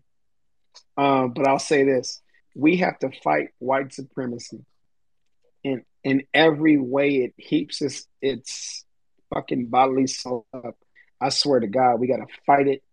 We gotta like, anytime I woke up in the morning this morning, this black dude says some stupid ass shit.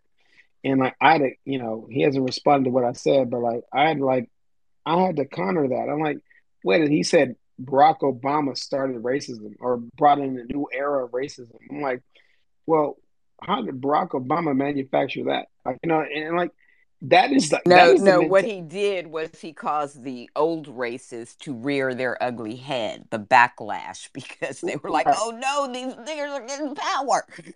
And always, like I always said, D, like you actually brought up first before I did. This is the Joseph Goebbels propaganda machine that the Nazis used, that these Republicans and these Republican-like people are using in order to like make a faction of people so incredible that there's nothing that we can do to oppose them. And our job is to fight that, like with stuff like this advocacy arena, and also voting in our state and local elections. So the stuff we talk about is very important. Listen, all these people, they're geniuses. Renee, Ichi, Tiffany, D. These people are geniuses. Listen to them. Listen, and take what they give you, and then like apply it, and like run for shit. I'm say this right now. Don't just listen to Tiff and not do anything. You don't have to run for something. Don't listen to Renee and not do anything. Run for something. If you don't run for something, donate $5 to like somebody we talk about. That's very important. Like Colin Allred in Texas. Donate.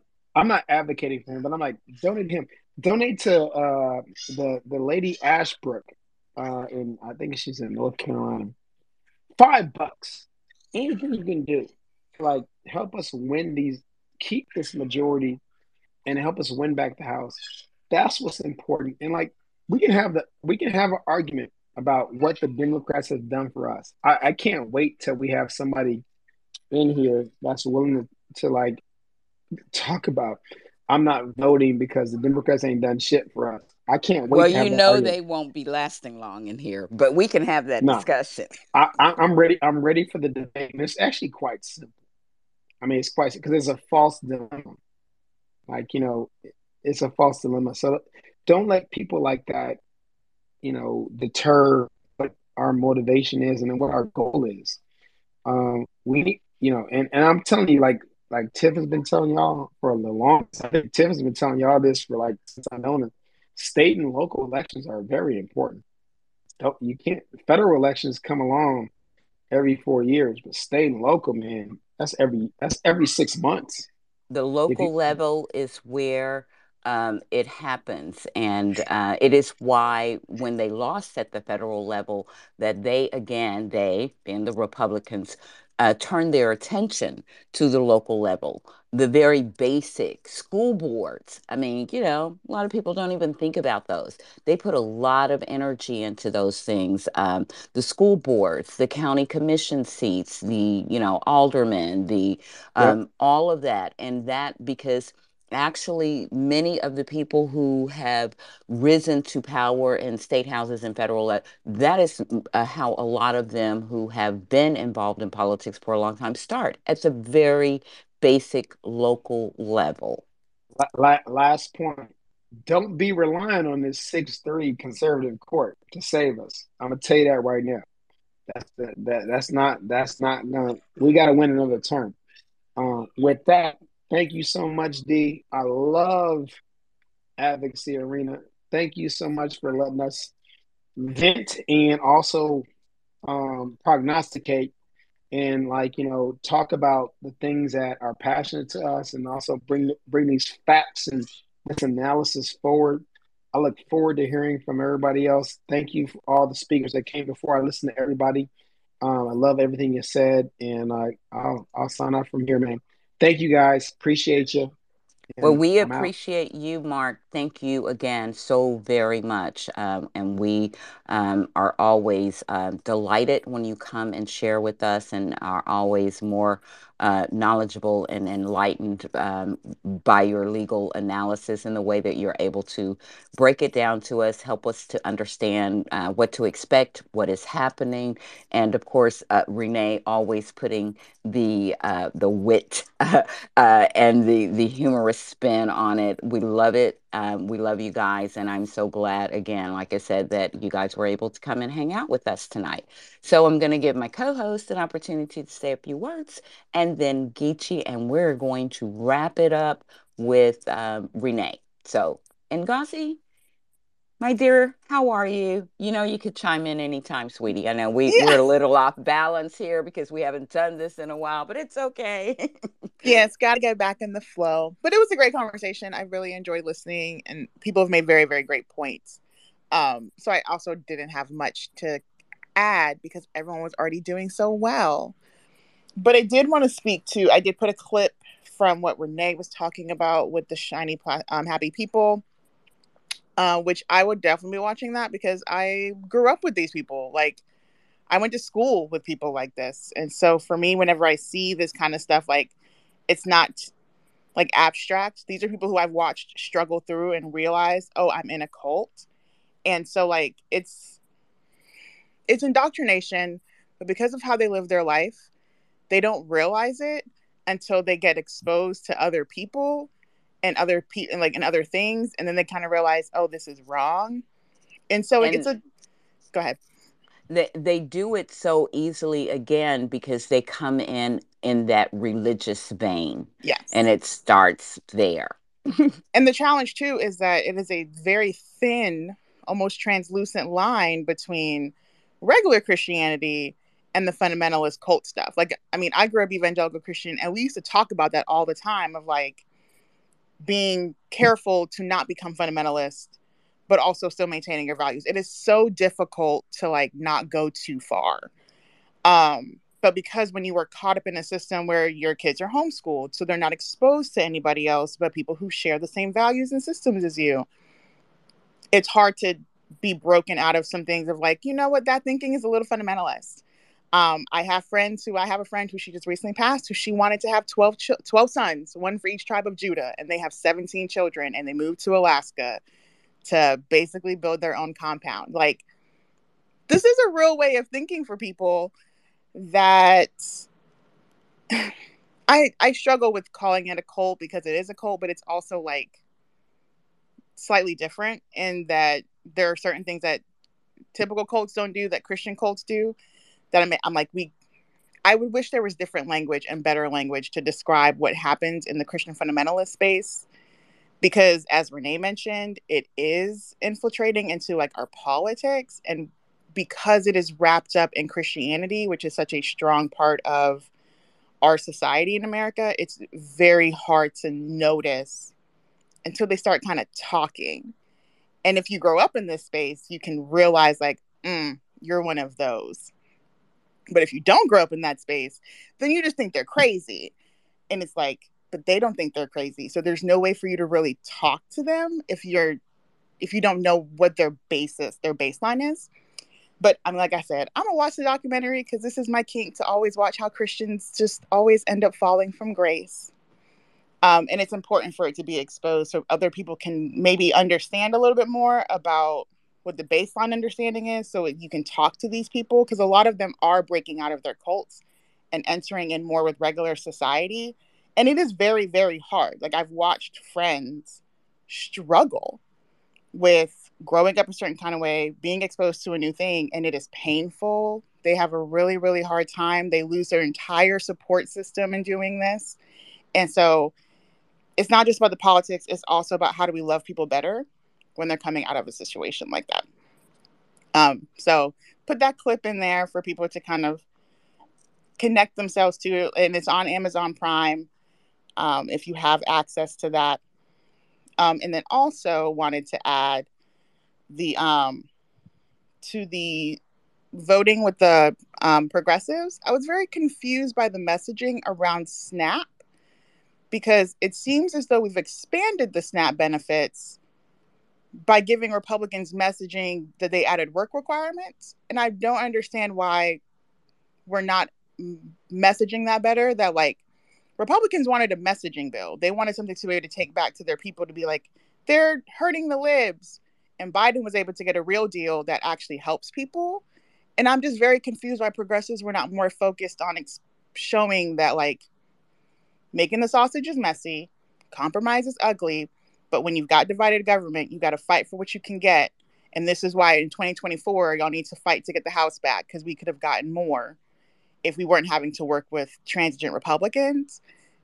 So maybe Tiff can explain that a little bit better. She's better at politics, but I was just so confused watching these press conferences, and the arguments didn't make sense on what they were trying to argue versus what their values were claiming, like, to be stated. But that's just me. And I will end there so we can hear from Geechee. Well, thank you so much. And no, they didn't make sense because it was all, theatrics for the most part, and the media fell right in line with a lot of it. But I am so grateful that many of us here know the truth and understand the game that's being played. And thank you for sharing that. Link to the docu-series that Renee mentioned, and I too will be watching that one. I saw it, but I hadn't watched it, but I have watched quite a few kind of cult docu-series and things like that, and it is very interesting. So again, like I said, I'm so grateful that this is an area of passion and focus for Renee, or her to be able to point us to these things, because it is absolutely important to understand how this is working, and the fact that it's just not simply people walking away, because these are people's entire lives, and sometimes their only connection to people in the world. So when they walk away, they're not just walking away from their religion. They're walking away from their family, their friends, sometimes, support, all of those things. So I love what you said about um, being able to love people and to show people love and understanding. It is important. And with saying that, I'm going to go to Geechee, and then I just want to share something, because I got a DM that I thought was interesting. Someone had shared, and they kind of think we're too hard on the progressives in office. So I just kind of want to address that a little bit. So anyway, Geechee, go ahead. Hola, hola, everybody. Happy Pride. Happy. Hola, man. How are I'm good. you? I had to spend time with my family, and that is stressful as AF. But I survived. My sisters, and they are I hard to feel deal you. with, and then my older cousins who are annoying as F. But that's good too. But it's Happy Pride to everybody. Happy Indigenous Peoples Month. Happy Black Music Month. Happy everybody that's here month. I just got, I guess, a bunch of scattered things, but I guess that all makes sense that they're all put together. But I put a bunch of stuff in the jumbotron because I haven't got a chance to like say much or express myself in the last 2 weeks. Besides being suspended for I guess now you cannot use the word red and then NECK because now that's a racial slur now. So I said it like hundreds of times, but I got What? suspended for a week for saying that. And I was told that was a protected class of people. I did not know that whites were a protected class of people in this country, but whatever. I guess what Elon is doing is what he's doing. But that just like brought me to the first thing that I was trying to retweet when I got suspended was older tweet of Charlotte Clymer, like saying that Biden would not be able to pass judges and he's doing a bad job filling the judiciary, and she's always wrong. But that's what people that drink and dash do. So we're not worried about her. Let's move on to the next topic. Next, for that point, Mark, I did not know that you were Haitian Creole. That makes sense because a lot of people from the Mississippi Delta, that's what we call like Mississippi, Alabama, Louisiana, Texas, Arkansas. We call it the Mississippi Delta. But I think like a third of the people that are from there are Haitian Creole. But of course, all of us that are Black, that are products of the slave trade, obviously would have West Indian heritage. We didn't come like directly here to the States. We were broken in the Caribbean or in Central America and then came here. Some of our families didn't come here. Some of them stayed there and others went south. And of course, most of the people that left there, the number one destination was Brazil more than anything else. But of course, between you being of Creole descent and me being Gichigola, that would completely obliterate this quote unquote ADOS, FBA, B1, B squared, B2, whatever the fuck those people are. Because like Whichever alphabet well, they're whatever, using. because our lineage is of the Caribbean before we came here, and it is of African. We're not indigenous people to this damn land. I don't know where the hell they got that from, but neither here nor there. I'm glad you spoke about that. It's also important because there was a conversation that happened yesterday about, it was a weird conversation about is Miami Southern? And it was just like, what is Southern? Because people were saying DC is not Southern, so on and so forth. But also that Caribbean people are having Caribbean heritage is not rare in the U.S. It's not like a new phenomenon that's happened that a lot of people want to pretend that it is. It is heavy in a lot of those northeastern cities. It's also in Chicago. It's also in that Mississippi Delta. It's on the Geechee Gullah Coast. It's also prominent in Miami. And like for people to act like Caribbean people all of a sudden came to the U.S. is the dumbest shit ever. And like their votes matter. And one of the things I give credit to like New Jersey and New York is that they are better at crafting policy and understanding how to communicate with these voters than whatever the fuck they're doing in Miami-Dade and Broward and in Palm Beach County, which is obviously not working, or in Orange and Osceola County, which is obviously not working too. They have to get better. I don't know if it means like bringing the entire apparatus of the state of New Jersey Democratic Party down to Florida to help save them, but like they have to be better. And I know there's people doing it. I don't know if Nikki Fried is the person that's doing it, but they're the people in Florida, those Black, Latino, Asians, white college grads, they deserve better than what the political apparatus in Florida has been my entire life. Because it's basically been like Bob Graham and Martin Childs hovering over the fact that that state has not had a state party worth anything forever. And also, a lot of these state parties are horrible. Even in really, really, really blue states, we have state parties that are absolutely incompetent. The states are so blue, it doesn't matter. Like Oregon, to an extent, New York. So, like, it has to be fixed. It really, really, really has to be fixed. And my next point, I actually wrote this stuff down. The coons are out in force. I mean, they are out in mass. The Ice Cube has all of a sudden reappeared. Stephen A. Smith is out today with all his propaganda. Sean Hannity's best friend, Stephen A. Smith, is anti-black, anti-woman, anti-queer, anti-everything. I hate that damn dude. His hairline is a response to him being so hateful. It's out there today talking about an 80-year-old shouldn't be president. When the only option for Democrats to win is Biden being the nominee. Because anybody else running destroys the party. I love the VP, but if she's in that role, it's going to be as tussle can be to try to tear her apart, to put the party in 100 different directions, and then we lose. And she doesn't deserve that. Biden doesn't deserve that. Our party doesn't deserve that. And I am ready for her to be president, be it if unfortunately something happens between now and 2028, or she runs in 2028, takes the bulls by the horn, and she runs this shit. I'm confident that's going to happen. But like doing it now or having an open primary for it can be complete warfare is stupidity. At the same time, our opponent is most likely going to be Donald Trump. And the ticket is most likely going to be Trump and Tim Scott. And that is white Christo fascism run them up. I heard Ngozi talk about that, and I think it's important that we talk about this. The state of Wyoming is a really deep red state. I believe it's the second most GOP state after West Virginia. They are also a white Christo fascist party now, meaning that if you are not in that party willing to put the Christo fascism ahead of all of the principles of government, including democracy and representative democracy, and you're not willing to go and have an autocratic white Christo fascist party in Wyoming, you're being kicked out of the party. There was a great op-ed that was done during the time I was spending. I put it up in the Jumbotron, and it's not just there.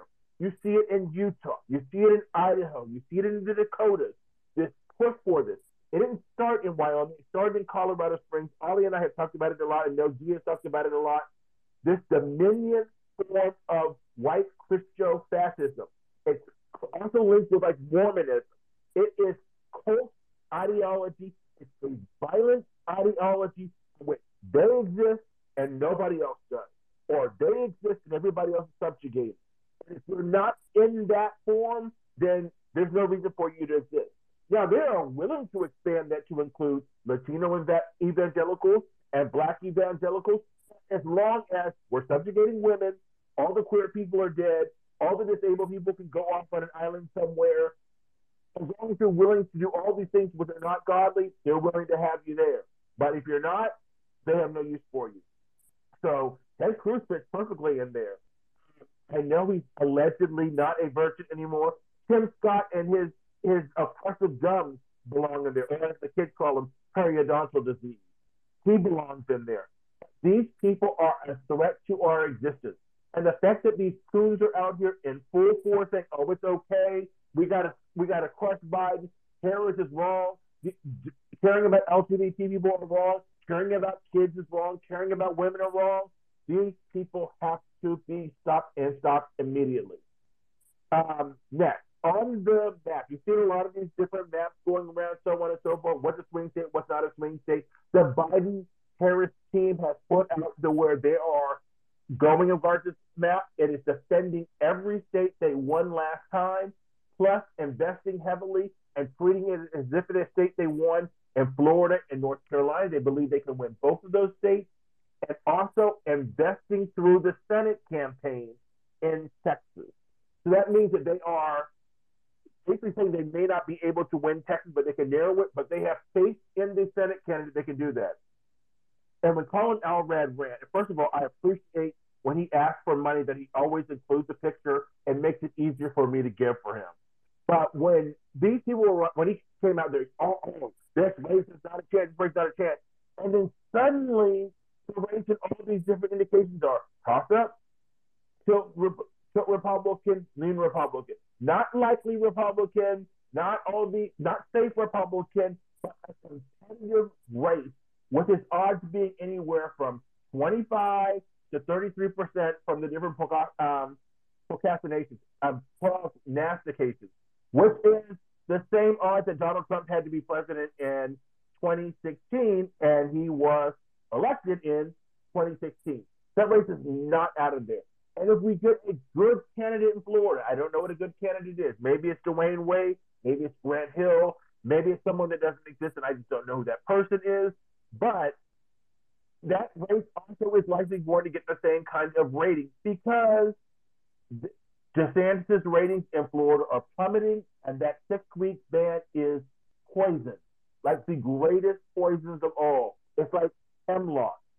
And then my final point, and I will leave on this and let Renee speak, because I know she's going to bring wisdom, is the absolute utter meltdown of Ron DeSantis. There are areas in this country or states in this country where electorally they just have not been able to muster good candidates, not in their state, but nationally. Midwestern candidates for Democrats have not done well on tickets in a very, very, very long time. They struggle in the primary system. If you had a primary system, one Midwesterner got there. He actually won less delegates than the person that he actually won less delegates, won less delegates, and went there without winning the South. And then he, of course, he got demolished in the general election. They struggled. And then we've seen, and I have loved a lot of these politicians. I love Bob Graham. And you've seen Jeb Bush, who I don't love. And now you see Ron DeSantis. These Florida politicians do well in their state. When they get on the national scene, they just fall apart, diminish. I don't know what words you want to use. It doesn't work. But Ron DeSantis has managed in a short period of time to be the front runner a week after the 2020 elections to now falling into the 30s, into the mid-20s, at 20%. Oh, and now he's in the teens. And because of this, we went from having a race that looked like it was going to be 5 or 6 people to everybody and their mama getting in this race. And here's the big thing. Most of Ron DeSantis' money that he raised after he got into the election, which was far less than when Kamala Harris was put on the ticket, but the media tried to lie about that, what came from millionaire and billionaire donors. He had a small number of individual donors. I think it was under 11,000 people that donated to him. He needs $40,000 to get on this event stage. I don't know if a lot of people besides Trump can do that, but I'm sure it'll happen somehow, some way. But besides that, these donors of his that he kept, this big force that he had to come in there, they are already cutting and running. And they're cutting and running to the moldy vest guy in Virginia, who said he's absolutely not right, but now he's reconsidering because his tax, that $8.2 million, I believe it was, that DeSantis got, within that month period, $18 million was donated to Youngkin because they don't think DeSantis and his stale Disney princess wife can win. That's where we're at. The media's been fluffing this man forever, trashing Harris, who actually beats him in almost every single head-to-head. But the media is constantly fluffing this man up, who is not worthy, not worth the time, and is not very talented politically. So we're basically in a situation where we're probably going to have Biden-Harris, God willing, for health reasons.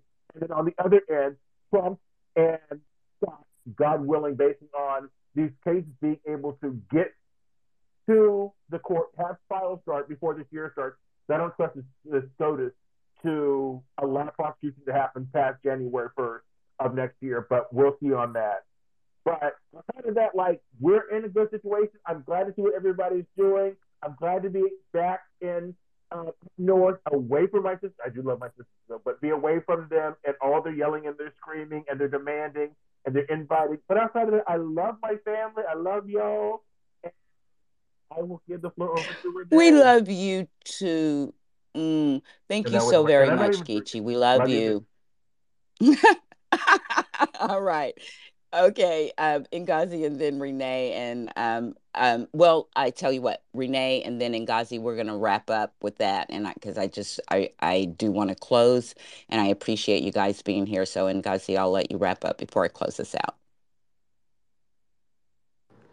I don't really have a lot to say. I mean, Geechee really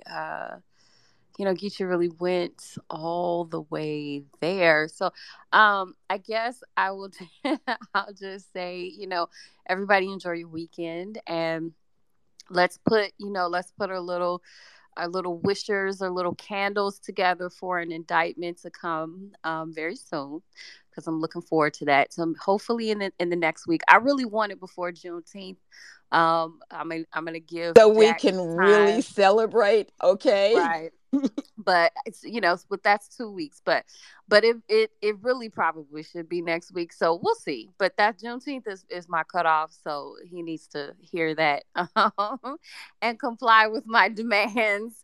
Because it's time.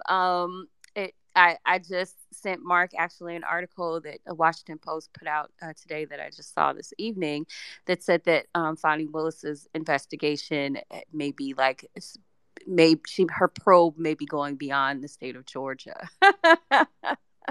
So it's getting thick and it's getting interesting. So I need Jack to get it moving, because he's working on two cases. The documents case is just the first one.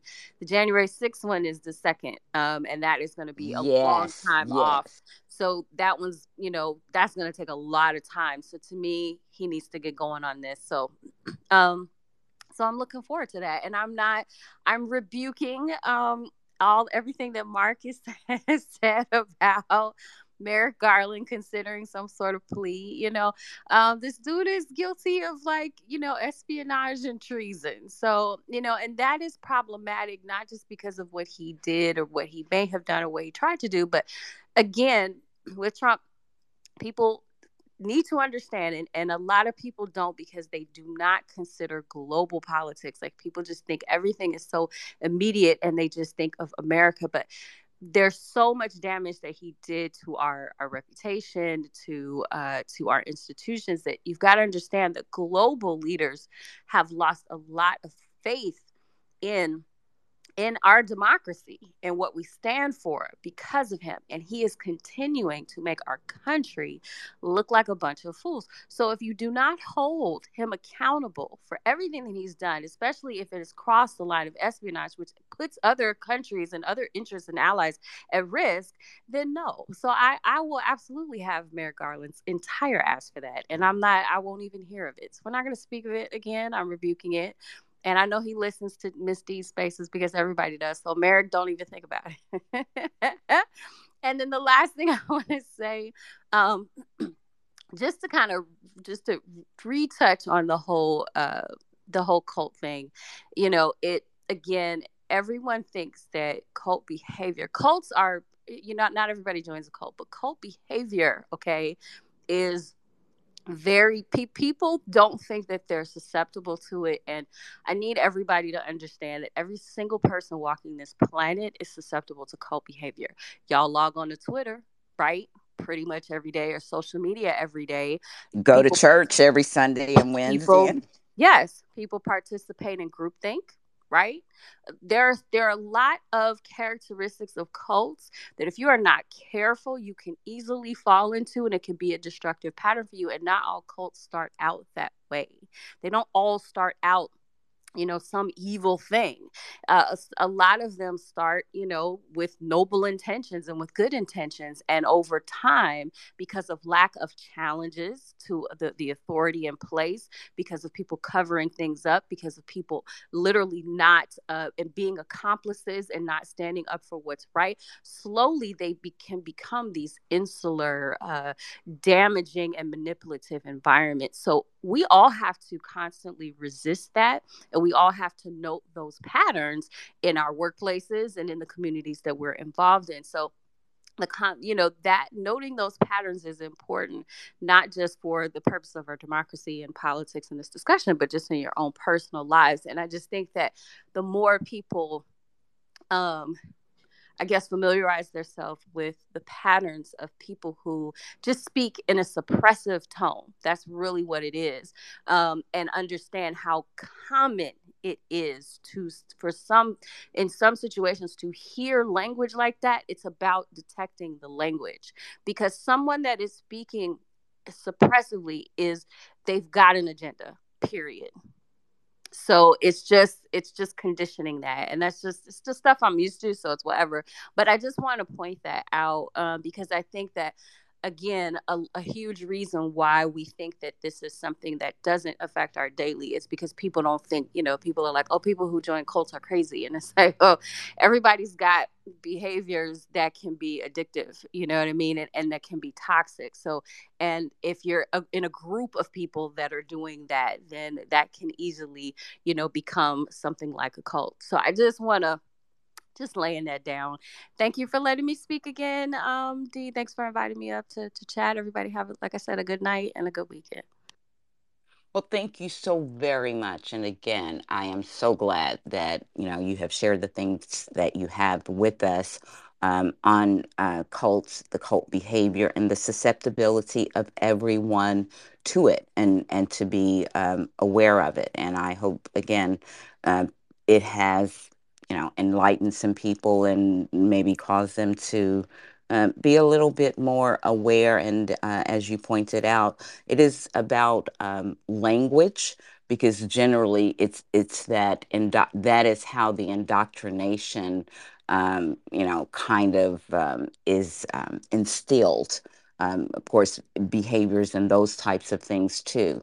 But it's important to kind of understand and recognize the language that you're hearing, so that you recognize maybe when people are part of it. And if these are people that maybe and maybe they don't recognize that they've become susceptible and fallen into this, before they go too deep in, sometimes they can be rescued, but sometimes it takes a lot of work. And I again agree with everything you said. It's not a matter of just writing these people off as crazy, or saying that only crazy people get involved or attracted to it, because the QAnon stuff should have shown us and reminded us that even well educated, smart people can get caught up in crazy behavior from that groupthink type of effect. So, again, I appreciate you so much, and I'm going to give my co host her closing words and thank all of you once again. And I'll say a few things before I wrap it up, and wish you all a great weekend. Thank you. I've again will reiterate how much I've enjoyed the conversation. And Renee, yes, you make very, very, very valid points about how it some cults don't start out as cults. Again, because I grew up in this space, I've literally watched churches go from being regular, normal churches to cults. Just wrapped up a podcast about it recently, actually. So my final one of the thoughts I had as well was talking about VP is that Kamala Harris is actually doing a very, very good job of maintaining the balance between being the VP that doesn't overshadow the president, but the administration is doing a great job of really deploying her in very, very strategic ways. I've really enjoyed watching the communities that they're using her to speak to. I noticed that she spends a lot of time talking to young people, which obviously Biden would have a harder time connecting with, on the forefront of like the maternal health and abortion, which again Biden would have a hard time communicating, but sending her out there puts a very like relatable face. And I'm just interested to watch how spending these last couple of years and then going into the election cycle, the connection she's been building in the background will come to the fore when it's time. That I'm trying to be careful with not pushing too much on like watch VP, because obviously the Republicans are going to be pushing that as like, we're not running against Biden, we're running against Kamala Harris because of his age or whatever, but also making sure that we don't let her fall too far to the background, so that when it's time for us to start talking about her accomplishments, like we're like, here are the receipts that we've been collecting for all of these years. So I'm actually I'm not concerned about the media not running her narrative so much. So right now, just as long as their narratives about her are in good faith and not disrespectful, let them ignore her. That's what honestly as VP, that's what they're supposed to do, because she's laying a very, very good foundation. She's really building these relationships with our community partners. The Africa trip was, I really feel like a pivotal point just historically, that we don't even see all of the investments that were made there, the seeds that were planted, like in our generation. We'll be seeing the fruits of those grow significantly, and we were able to point back and be like, VP Harris did that. So I think it's interesting watching how the administration is moving, even with allowing, I think her name is Shalonda, to lead the communication or the debt deal. so many people in this administration have so many strong talents that we're just going to kind of let them hang out in the background and quietly do their job. And then when it's time, we're like, hey, look at this great person the administration hired to do this very spectacular thing. And it's just interesting to see how it's embedded across the cabinet, that this is a really, really well hired administration, just historically. So I will land my plane that we are living in an interesting era and time to see how the president that no one expected to win has put America on a path that our grandchildren will be reaping the benefits of. That's pretty cool. Thank you. And I hope everyone has a wonderful weekend and a safe weekend. Yes, absolutely, Ngazi. Thank you so very much for hanging out and co-hosting with me tonight. And I think it has been fabulous conversation as always with some fabulous speakers. And I appreciate everyone who has joined and hung out in the gallery listening. I see you. I appreciate you. And you make us great too. So thank you for doing that. I just wanted to address, I know someone um, had mentioned that they felt we were too hard on progressives in Congress.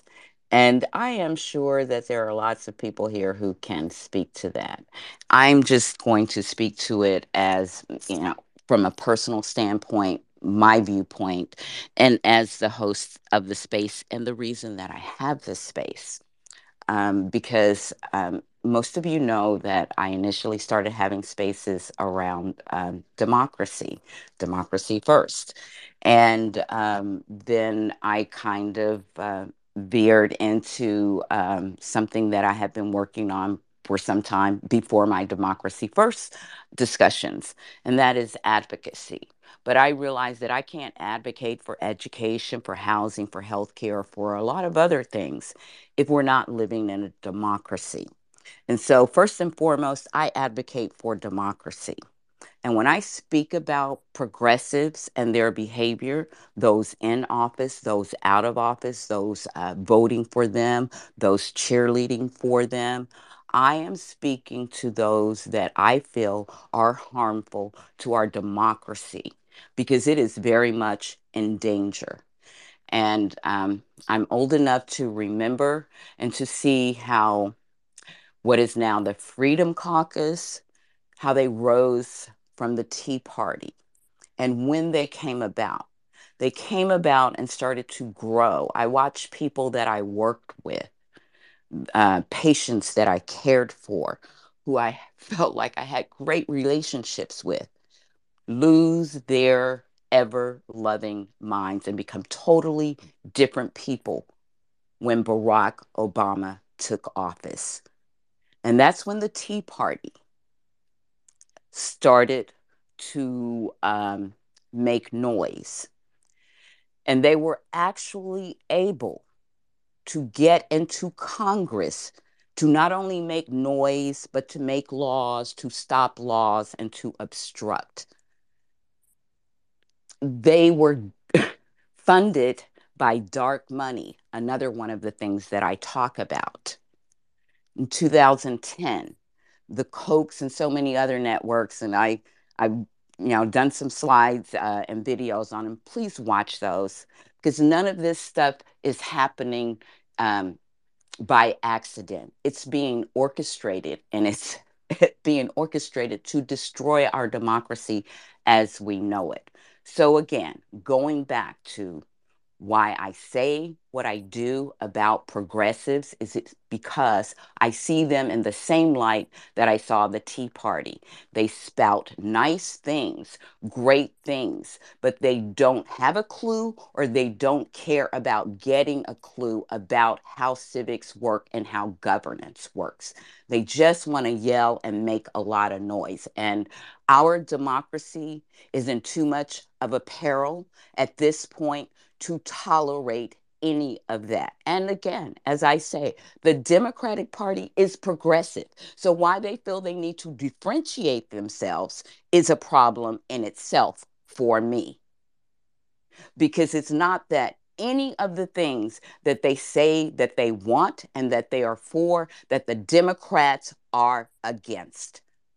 Please name me one. It's about how you get there. And they're not interested in how you get there. They just want to make noise. And a lot of them are making noise off the backs of our democracy and grifting off people. And I see them as a danger. When they do good things, I applaud them. When I see their behavior creating more chaos and obstruction and danger to our democracy, yes, I am going to call them out. As I said before, the Justins here, they're progressives. Everything they did during this last session, I stood up, applauded them, and amplified them because it was good. They were standing their ground, they were speaking the truth. But some of those Democrats up in Congress, they were yelling and speaking and sitting on the steps of Congress and stopping the rest of America from benefiting from things that they were demanding because they didn't get every single thing that they wanted. And that is not how government works. There is no organizations, there is not even a household that you can live in where you're going to get everything that you want. Life doesn't work that way. So, yeah, if we're hard on the progressive sometimes, that's why. So, I just want you to understand, because I'm all about people, everybody getting involved in politics. It's one of the core reasons why I continue to have these spaces, because I want people to be civically engaged, but I want them to be informed and to be pragmatic, because our government works best from the center. You know, what Tiff said earlier tonight, it's all about how it's working from the center. These extremes get us nowhere. And we are not in a time where we can afford to waste time on things that don't work. And these extremes also continue to make the schisms deeper. So it continues to break the democracy and to delay the restoration and the repair of it. So I get passionate about that. And like I said, I love that these young people are running. I think everyone should. And it's not like we have to all agree on everything, but damn it, we should agree on maintaining our democracy, our, our economic stability, which again, our democracy rests on. So anyway, I'm going to get off my soapbox, and I just want to thank all of you for joining us, sharing with us, and updating us. And I want to encourage you to join Soul Sister and I on Monday. As usual, we'll be there at noon, and we'll be talking about some of the latest things that are going on, and I'll be digging a little bit more into dark money and how it is affecting our democracy. But we need to understand it, just as Renee was talking about, the cults and how they train these people. Dark money is paying for some of this training in these people. So um, just stay woke, everybody, and have a fabulous weekend. And hope to see you all again on Monday in Advocacy Arena. Till then, peace and blessings.